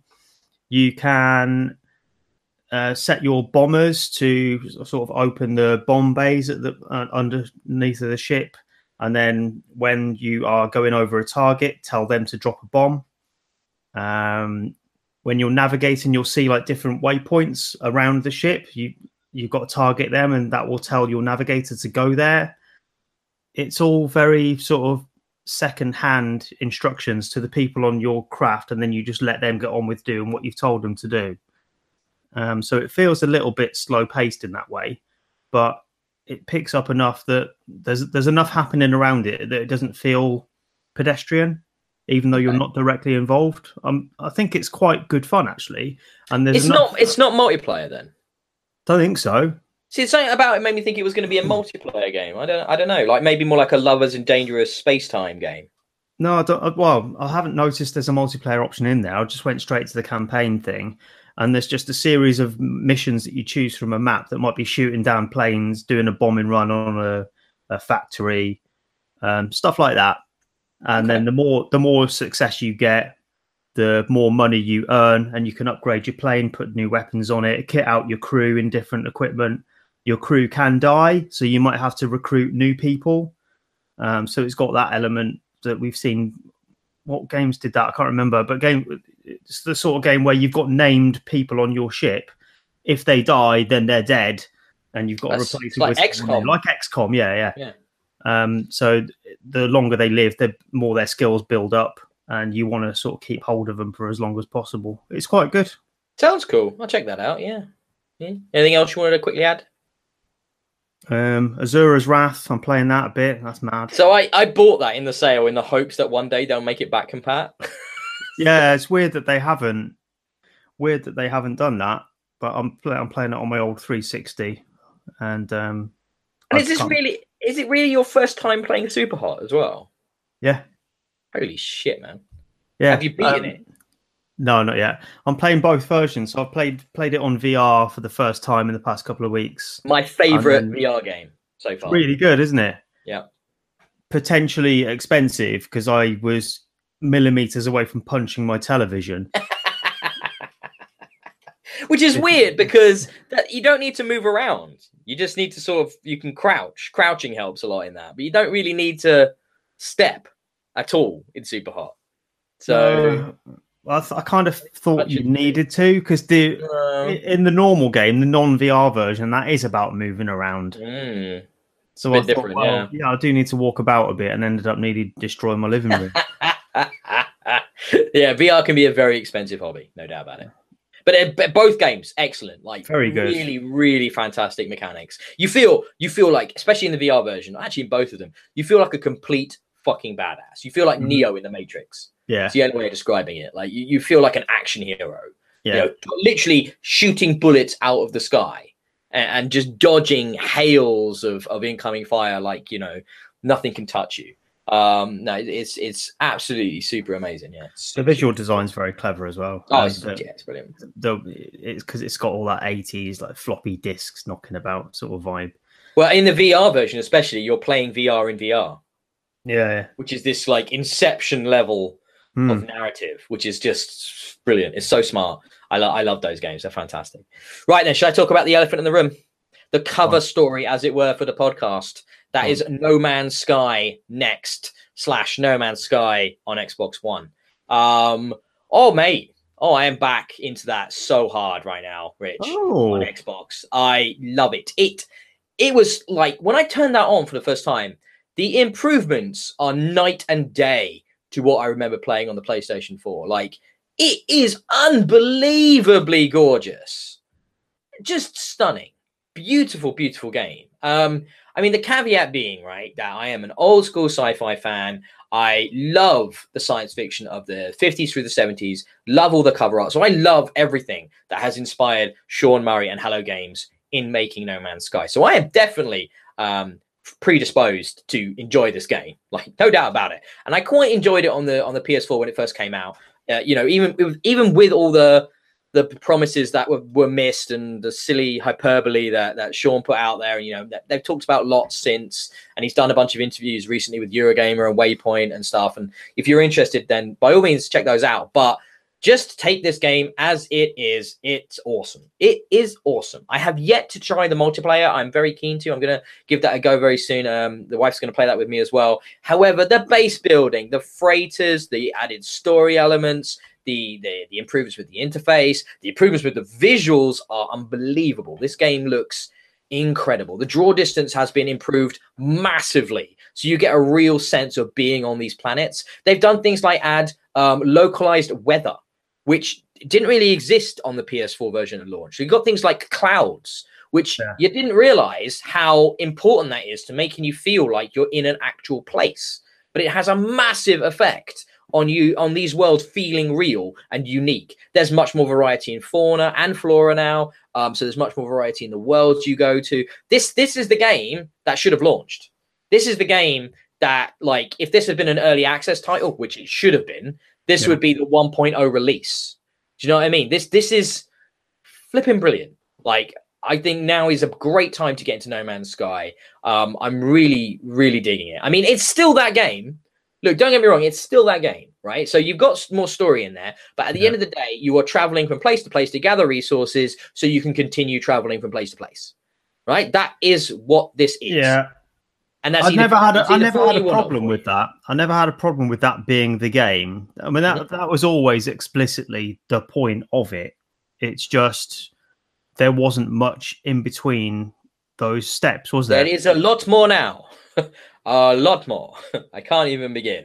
The way they pace out now, the introduction of the elements. Like, I was building a base within between hour 1 and 2. Do you know what I mean? So I was like doing these elements. And what's really nice actually is trying to play it on PS4 with my existing character is super confusing and weird. And it's like, because of all the updates, things have like broken a little bit and some stuff has been lost and stuff has been added. It doesn't really work. But now, clean break, playing it on Xbox, playing it from the beginning, you see the onboarding process has massively improved. The way the story is delved out is massively improved. You're properly brought into the universe. You feel like there's a lot more aliens in there. You feel like it's a lot more of a habitated, you know, a universe with real people in it.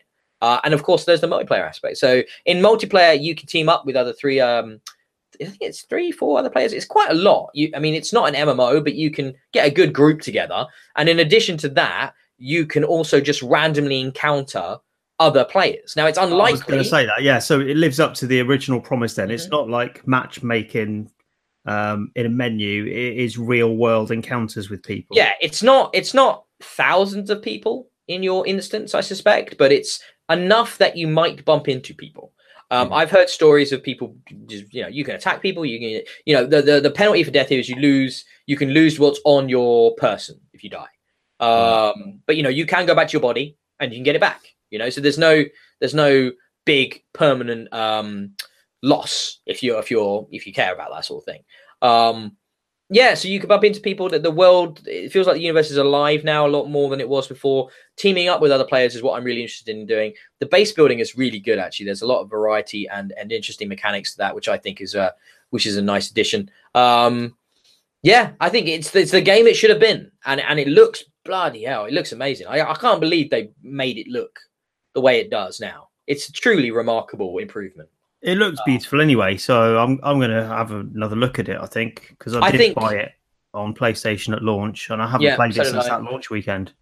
Really? I mean, Yeah. that's great though. In a way, you'll come if you buy it on Xbox. Are you going to buy it on Xbox or just play on PlayStation? I'll just play the PlayStation 1, I think. Oh, get on Xbox, Richard. Well, I spent 50 quid on that, and it lasted me. I did kick the ass out of it for that whole weekend. I didn't do anything else, but yeah, didn't touch it again after that once. Well, I would strongly recommend starting a new game. Yeah, I know that feels weird, and it feels like well, what's the point? And you're gonna, but it will be confusing to you because of the so many added elements that you'll miss. I was talking to someone else who'd done the same. They bought it at launch on PlayStation, same as me, and had recently gone back to it after the update and complained about significant bugs and game-breaking stuff that's happening. Whether that's related to carrying over their original save, which they had done, I don't know. So maybe it is just worth starting. I would imagine that would have issues, yeah, because they've completely changed certain resources. There's the refining elements now. You build these different base components where you can feed in like resources that then will spit out better resources. So there's a whole new sort of layers of systems. So I imagine that if you're loading up an old character with a bunch of stuff, like I said, when I've done that, things are missing, things are added. It's all kind of confused. It's trying to work out the best way of adding you in. Honestly, the best thing you could do would be to just start again. Okay. Yeah, there will be bugs. I have heard reports of problems with this, like there are bugs and stuff. Weird stuff happens. But then again, you have to think about what this game is. This huge, procedurally generated, crazy universe made by like half a dozen people. Yeah, it's a bit more than that now. I think they're up to like 12, 15 people. But it's still mad that it works as well as it does. And I know that's me sort of like trying to wave a flag to forgive them. But I am still impressed to this day of what they were able to achieve using maths, which is what this is, the power of maths. And it's incredible. I mean, I'm impressed that they've carried on with it because the amount of hate they got when it was originally launched, and they've stuck with it to really improve on what came out. It's 2 years now, Richard. It's been 2 years since it came out. Yep. So it's crazy to think that, you know, this is what we've got now 2 years later, and I think they should be very proud of what they've made. I'm genuinely impressed with it on Xbox. I mean, you can run it on Xbox on X anyway. You can run it in performance or resolution mode, so you can have a higher frame rate or it look prettier. I've been playing it mostly on the prettier mode because I'm not too bothered about frame rate stuff.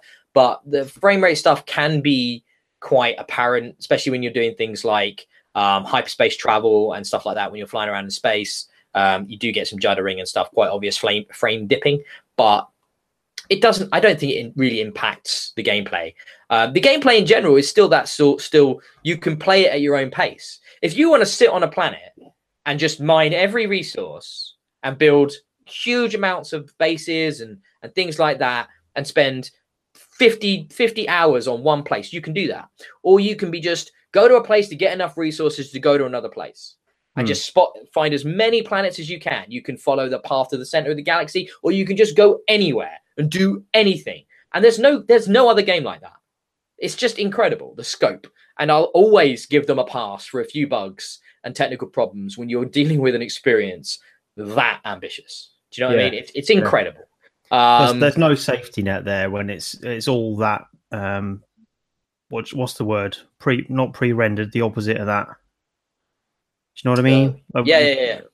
Yeah. When it's all sort of calculated on the fly, and there's so much room for error. You're right. There are going to be bugs. Procedurally generated. Procedurally generated. Thank you.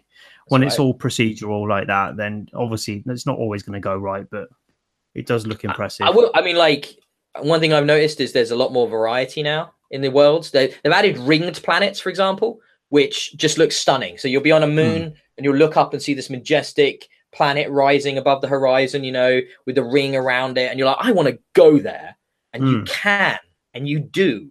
It's mad. And then you'll go there and you'll find this bizarre ecosystem with a pink sky and these tigers that are going around with wings on them. And you're like, and these floating rock islands covered in geometric shapes. And you're like, this is the science fiction fantasy I've always had. You know, this is incredible. This is incredible. And now, like I said, now it feels more alive than ever because you've got loads of different like quest giving NPCs. You've got, like I said, the ability to bump into randoms. You've got you can have capital ships. You can have fleets of freighters. You can do all of that when you get in towards the end game. When you've got loads of resources, you can have freighters and big ships that travel between star systems. You can have teleporters set up on your various bases on different planets, so you can just teleport between them. You know, you can do all of this crazy shit. Like, there's so much scope. So much scope. If you put the time into it, you can just dominate whole areas of the galaxy if you wanted to. You can clan up with people. You can join up big groups. You can play however you want. And there's so much space out there that if you want to be a loner and never interact with anybody, you can do that. Cool. Awesome. I will play that again. I don't think I'll be getting the Xbox version. Get the Xbox version. How much is it now? I don't know. Still like 40, 50 quid, I think. No, I'm paying that. It's a full price release, yes. I won't deny that. But there has been some groaning about that. But this, you know, you can buy the PS4 version for like a tenner on disc, can't you? But yeah, it's like it was 2 years ago. And you know, remember what we did with Tomb Raider? We had that for a year, and when it came out on PlayStation, it was full price, wasn't it? So it goes both ways. It goes both ways. But yeah, it might be worth it for people who haven't got it. I'm just saying, I do own this game. I ain't buying it on a different platform. Buy it again. Get it again, Richard. Play it on Xbox. Anyway, fair enough. But I'm being crazy. Don't worry about it. I bought Nier twice, but you know that's you buy Hellblade twice. Yeah, that's Hellblade. Hellblade is the exception because that came out at half the price it should have been. So it's kind of like I've only bought it once. Yeah, okay, that's some logic. Dig it. But then you get, No Man's Sky has got 2,000 hours of gameplay in it. So I bought it for what should have been, the price should have been $600 or something, So I got it for cheap at 50 quid. So there you go. There's some logic. That makes sense. Anyway, Hellblade is about human suffering, so therefore I should pay the price. How about that? That's probably why I didn't like it. So I think that's been a crazy good 2 weeks for beautiful, beautiful games. Like lots of different art styles, like some really stunning stuff coming out from indie at the moment. I mean, I thought it was going to be a quiet few weeks, so I was going to catch up on some old games, get some Nier played, maybe get Octopath Traveler. No, it's been crazy. It's been crazy for the indie games. So much cool stuff, and there's more on my list I didn't even put on here for time reasons. So it's just so much stuff. It's still quiet. Yeah, we're still only in August, so I'm not expecting a huge amount for the next 2 weeks, but who knows? We'll see what comes out. Because that's the thing with indie games. They just sort of go, it's out now, appeared. Dead Cells is coming out, isn't it, soon? I'm quite looking forward to trying that. But I've heard good things about Dead Cells, but yeah, I think that's basically everything. I will say this, though. I'm going to watch NXT tonight, Richard. I am really excited. NXT UK. I'll have a good time. I'm sure I will. Months yet. I can't remember when mine is. Might be October. I want to say October. Yeah, I think that's when the tapings are. Yeah. Yeah, I'm in the front row, so expect to see me on the network. I'll wave to everybody. Cool. Yeah, I'm so hyped for that, man. I can't wait. It's going to be really interesting. I've never done anything like it before. You've obviously seen some wrestling before. This is my first time. You'll enjoy it. Are you going to take a sign? No, I'm not an idiot. not in the front row. What kind of a dickhead am I? I'm just going to block everybody behind me. That's the row where you've got to try and dress up, isn't it? So you'll be. I've got a wrestling shirt. You'll be dyeing your beard blonde, will you? No. Hoganing it out? No. I've got a Johnny Gargano shirt. That's enough. That's okay. Enough. Did you see Ciampa won the belt on NXT? No, I've not been watching wrestling for ages. I think the last thing I watched was what was the last event that was on? Extreme Rules. Extreme Rules. The one before that I watched, whatever that was. I didn't watch Extreme Rules either, so nothing on the card really interested me. They're doing a female-only pay-per-view. I heard rumours of that. Yeah, there was Stephanie McMahon was going to make an announcement. There's going to be a female-only pay-per-view. Is that what it is? That's literally what I just said. But thank you for repeating it, so the listeners understood. But yeah, I mean, like, can you care about that? Because I can't. I won't be watching that. Like, they'll have 2 good matches on a card of 10, and I'll just be like, no, I'm good. Thank you. To me, that sounds like a step in the wrong direction. Hoppering them off to the side and saying they should only play with themselves? Yeah. Don't know what you mean, Richard. What are you talking about? They're just as good as the men, as long as they're nowhere near them. As long as they're nowhere near them. This is it. It's sort of damning with faint praise, isn't it? To say, oh, they definitely deserve to be nothing to do with the other wrestlers. Okay. Well, that's 10 years of progress gone then. Put them in the special class. Well. Put them in the special class, Richard. And they'll feel extra special and pretty then. Hopefully that dies on its arse.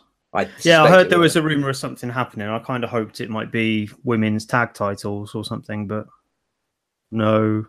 Nothing that interesting. Anyway, enough about the wrestling. That brings us to the end of BXB's Bits and Bobs, episode 51. Thank you very much to all those who've come and joined and watched us live. Once again, I apologize for not interacting with you more directly on the chat room. It's just me and Richard this week, so it's a bit difficult for me to do that as well. But thank you very much for popping along. It's been nice to have you. By all means, go on iTunes, rate and review us. That really helps us for visibility. Head over to bxbgames.co.uk to read Richard's reviews, of which at least one will be up probably today or tomorrow or something like that. And he'll have more coming soon. Joel is also doing stuff, though he's having a bit of a break right now, like I mentioned at the beginning, because of family stuff. There'll be more videos from me coming all the time. I'll have No Man's Sky review up. Overcooked's coming. Mugsters is coming. Yeah, you name it. It's on its way. Just busy. Lots of just, it happens. Does it happen every year now, Richard, where we think, oh, it's the summer, it'll be quiet. Yeah. No, it'll be the summer, it'll be quiet, and then shit ton of stuff appears. I feel like that's more and more common now, isn't it? Like, it used to be that you'd take 2 months off and catch up in your backlog. It used to be like it used to be a really painful period, didn't it? Where you're like, come on, what am I going to play now? September, October, come on. Yeah, now it's just hit another 12 games. Yeah, it's just mad. But it's a tough problem to have, isn't it? Oh, all these awesome video games. Damn it. Yeah. When March rolls around and we've got no insulin for diabetics and stuff, then we're going to look back on this and think. I don't know why you're in about March. Days. In February, we've got all those amazing games coming out. So that's all I'll be doing in March. Don't worry about that. I don't care about no insulin for diabetics. That's not my problem. I'm playing video games. But yes, and on that happy note, I think I'm going to say it's goodbye from me, your host, Ben, who I didn't mention my name at the beginning of the show. So now you've got it at the end. And also from my wonderful co-host today, Richard. Goodbye, everyone.